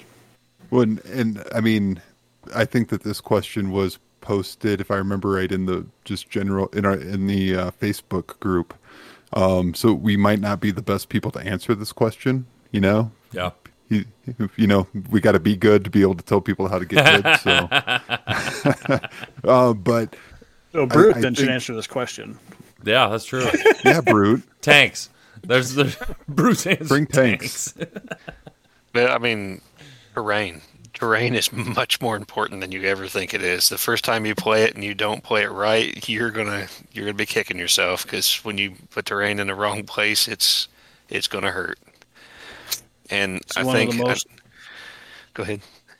It's one of the most decisive factors on defense, offense. I completely agree with that. You cannot understate or overstate how important terrain is. And another thing, like when it comes to list building, I know a lot of people are saying, like with it being a 350, it's not about what's the best list you can make that's 350 points. It's about building the best 200 point combinations you can come up with, and having a decent amount of flexibility. Because I mean, it's playing is the best way to learn firsthand what's working and what's not, and once you get that eye-opening experience, you can apply that to how you're going to build your lists, and it totally changed my view on how I was going to build them. So now I have, this part of my list is going to be solely focused for these two, scenarios, and this part is for these other three scenarios, and I can change back and forth and move things around a little bit to kind of help customize what I'm going up against. But that's a big factor. Yeah, and I think just in general is make sure you're maximizing what you're getting out of what you're doing, especially in Total Warfare. If you are like let's say you have moved your maximum walk speed, and but I want to turn my field of fire. Can I torso twist and accomplish that same thing and keep myself one TMM lower for myself? Always just looking at, can I min-max this? And like I said earlier, going off of odds, you always want to be a couple lower than what your like what Coach was saying. You want your to hit numbers a couple lower than your opponent's, and you want it right in the middle of the roll range. If you're rolling, if you need 6s, you want to make sure your opponent needs 8s. If you need 7s, he needs 9s. He or she. I shouldn't be gatekeeping on that. Cyclone is like the most ardent new player we have. So, but right, when she comes up, meeting you and seeing you again, like, I can't wait to destroy you. Like, oh, that was nice. Yeah, she won't mince words with you. No, she that's a won't. sweet little girl. Pat you on your little When do I head. get to kill you next? Right. And then tactics with Tommy way back, episode 1.1, being at the maximizing your ranges. So if your sweet spot on most of your weapons is at 10, the longest medium range you have is 10 hexes, well, hang around that 9-10 hex range, because that way you're getting the most out of your weapons without them being able to maximize theirs. And I think that's and to go back to the list building, a big part of it, and I'm a big proponent of being improvising. That's what I'm trying to say, improvising, because it's what you think you're going to do before the match is never what you're doing during the match. Yeah. Or during the game. So not necessarily coming up with the perfect list, but in the moment identifying, okay, what can my units do? What roles can they fill right now? I know, like when I'm rolling with these guys doing stuff on Mega Mech, I take my Ryokan and I'm a striker. I'm 100% a striker. A Ryokan you can use as so many different things, but when I'm with these guys, that's my role. I wait till somebody gets opened up a little bit or loses some, gets thin on armor, and then I go in there and I crush them. And that's what I do. They do all the damage. I do a little damage, but very precise. So it's just kind of figuring out where you fit. Yeah. Sorry, that was another rant. Mario, I wanted to ask you too. I mean, you've been to all 4 of the events that we've held. How important was it to play the scenarios to get an understanding of how you wanted to build your 350? It was pretty important. I actually had to be. I missed GarageCon in January. I didn't get to go to that one. So in the others, all right, you didn't make the Iowa one. That's but getting to play all of the scenarios against an opponent that you have no control over it'll teach you a lot real fast. Playing in Rumble on the River was the first time I actually got to play the Rampage game. And that did not go at all the way I had planned. I was totally, Charles nailed it with being able to improvise. I was all set up for, I'm going full offensive, and I ended up completely on the defensive. So That is my favorite scenario.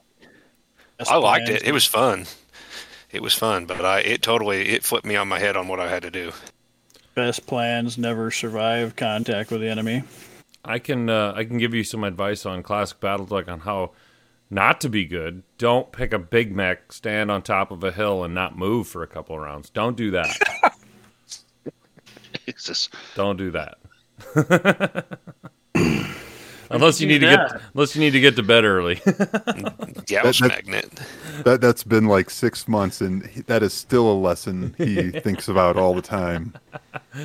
Does he? Does he? Well, he talks about it between games. I mean, I don't know if during games he still thinks about it, but The best lessons are learned through pain and hardship. We'll find out because we got the UTube v WNRP coming up. 28th. We're doing that Friday? Saturday, 30th. 29th. Oh, sorry, 29th. Sunday's the 30th.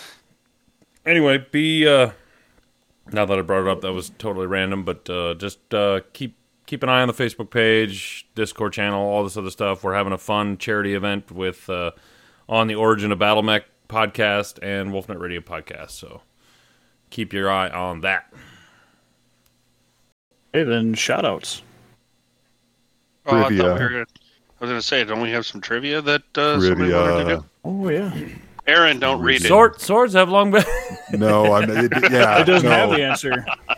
Oh, it doesn't even have the answer on there. Yeah, but he'll read it wrong, and then there will be 12 possible answers. And okay, so the trivia is: swords have long been a part of storytelling, and some are so important that they are given their own names. The BattleTech universe is no different. Give us the name of a sword with its own name that is unique to BattleTech and the source where you found it. You can send your answers through the public Facebook page's messenger or comment on this episode's release post on Facebook. The first listener to do this will win a signed copy of Shrapnel 4.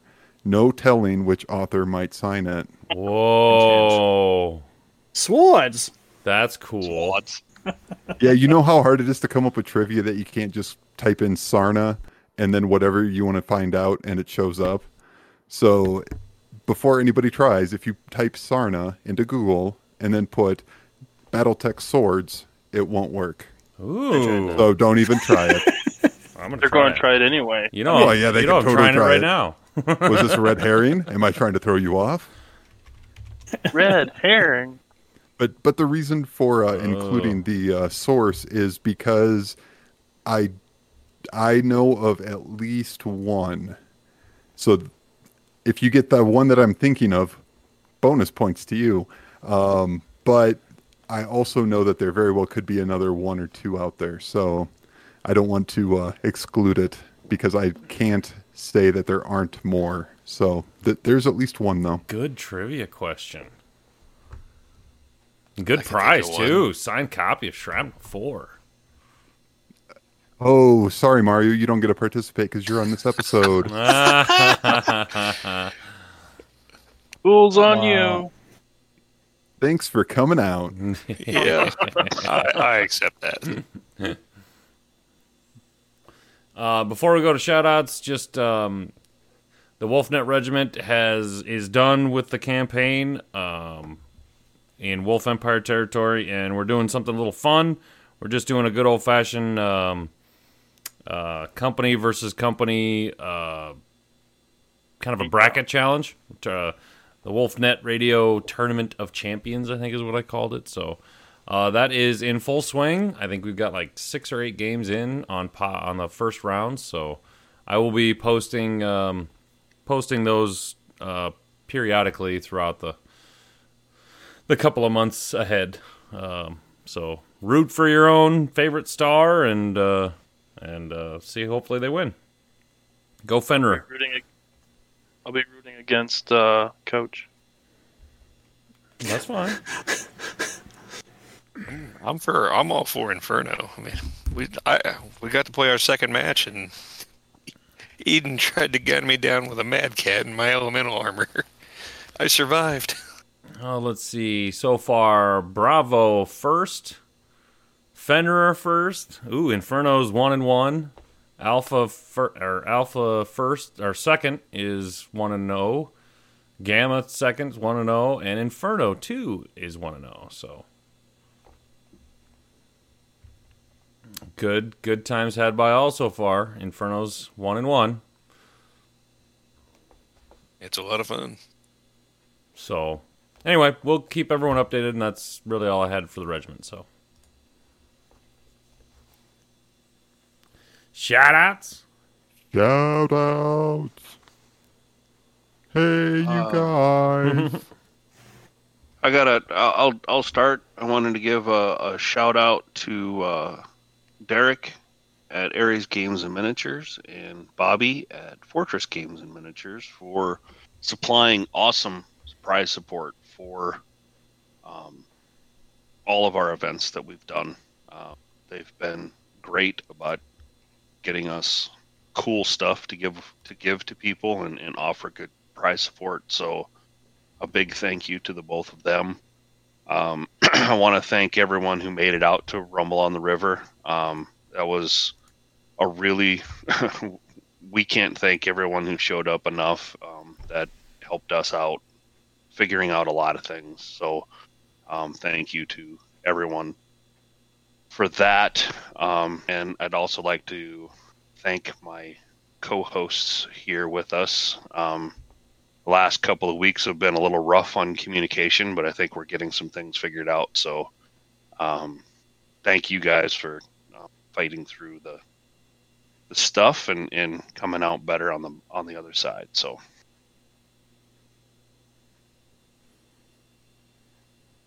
Matt, I got thanks for everyone for the birthday wishes of the 22nd. Appreciate it. And I do feel old, so we're going to continue feeling old until the body completely breaks down. But I'm hoping to get frozen maybe sometime. Just like, no, never mind. Forget that. I'll just die. You don't want and to it'll get be nice. freezer burned? Yeah, You because don't then you get go freezer mad burned? real fast afterwards, right? Anyways, thank you. For my shout outs, Greek fire. over at MUL, you are a rock star, sir. You are showing up and all over the place, especially on Discord. I guess other places too, maybe, where I'm not at, but anywhere where people are having problems with MUL, I see you swooping in, fixing things. Matter of fact, like 7 minutes, I think it was, after letting you know that the Omni Marauder does not have the Omni Special, you fixed it. I mean, that is wow, ridiculously quick. So that, I mean, that's the kind of support and help that goes so far in the community. So thank you for that. Also, Derek at Aries Games and Minis, not only for supporting the podcast and the history of that, but I emailed him right after Shrapnel 4 dropped. I wanted to pick up a handful of copies so I would be able to, get them to, family members, people who thought that was the coolest thing. it is anyway, the coolest thing. Thank you. I mean, I really don't want it to be.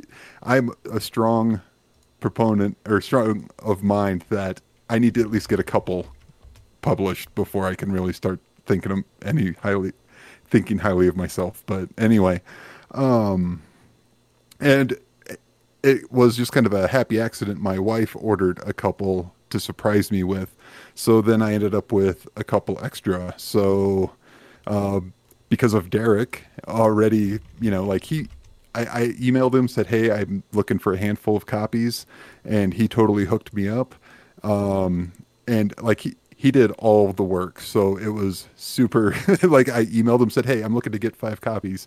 And as soon as he got the stuff in, I got an invoice, and he was like, yeah, just come over here, pay. It'll be awesome. So thank you. That is customer service. That is awesome.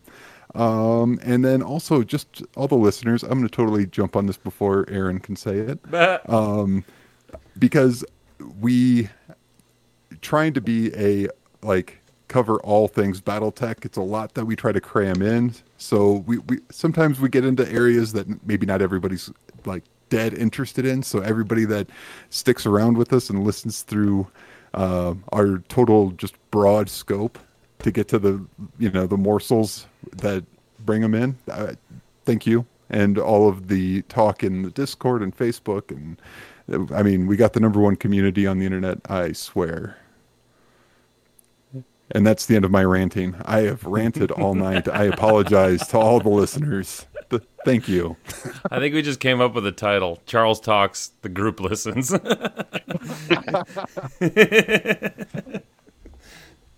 The orations of Charles. Yeah. Pearls of wisdom.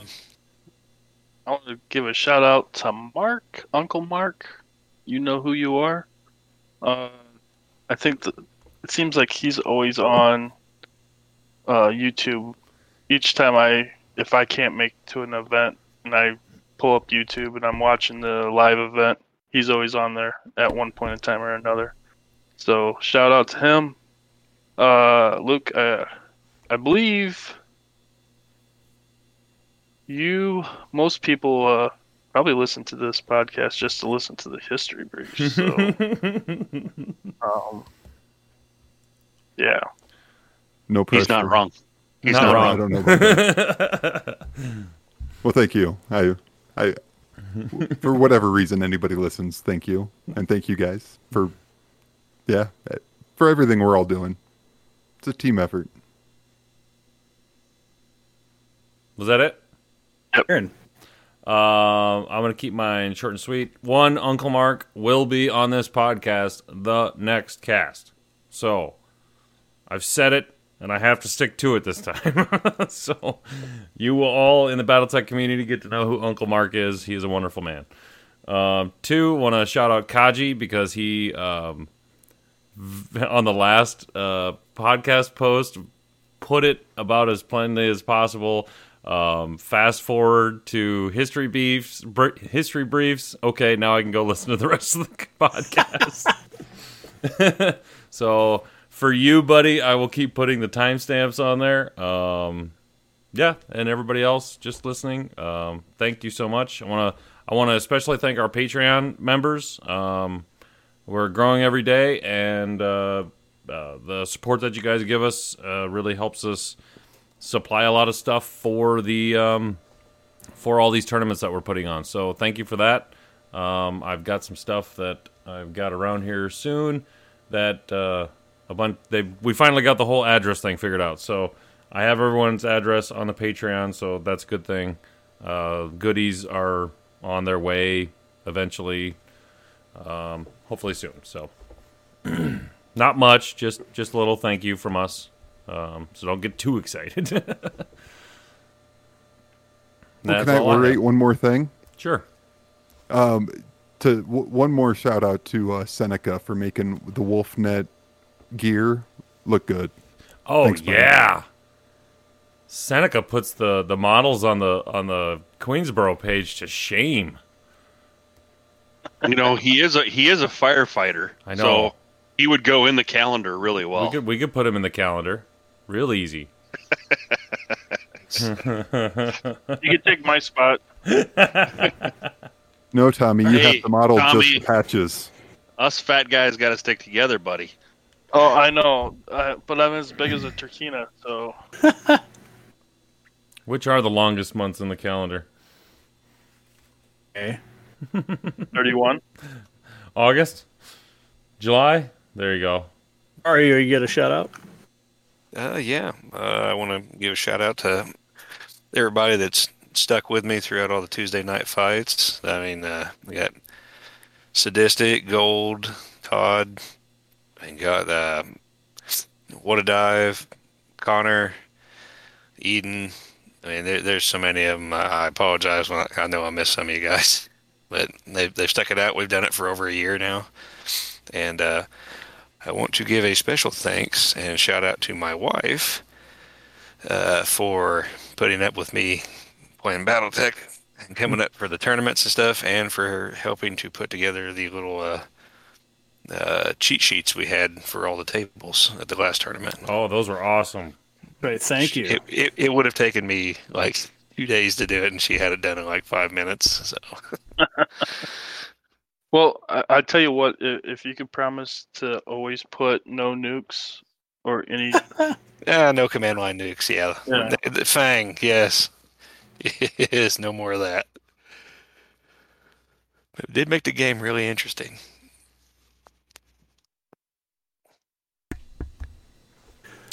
If nobody's got anything else, I don't think so. Thank you for enjoying our podcast again tonight. We wish you a pleasant tomorrow and a great evening. And you can comment, concerns, reach us at WNRP@wolfstreetunits.com. You can also find us on, like we said before, Facebook, Discord, YouTube, and Patreon. Oh!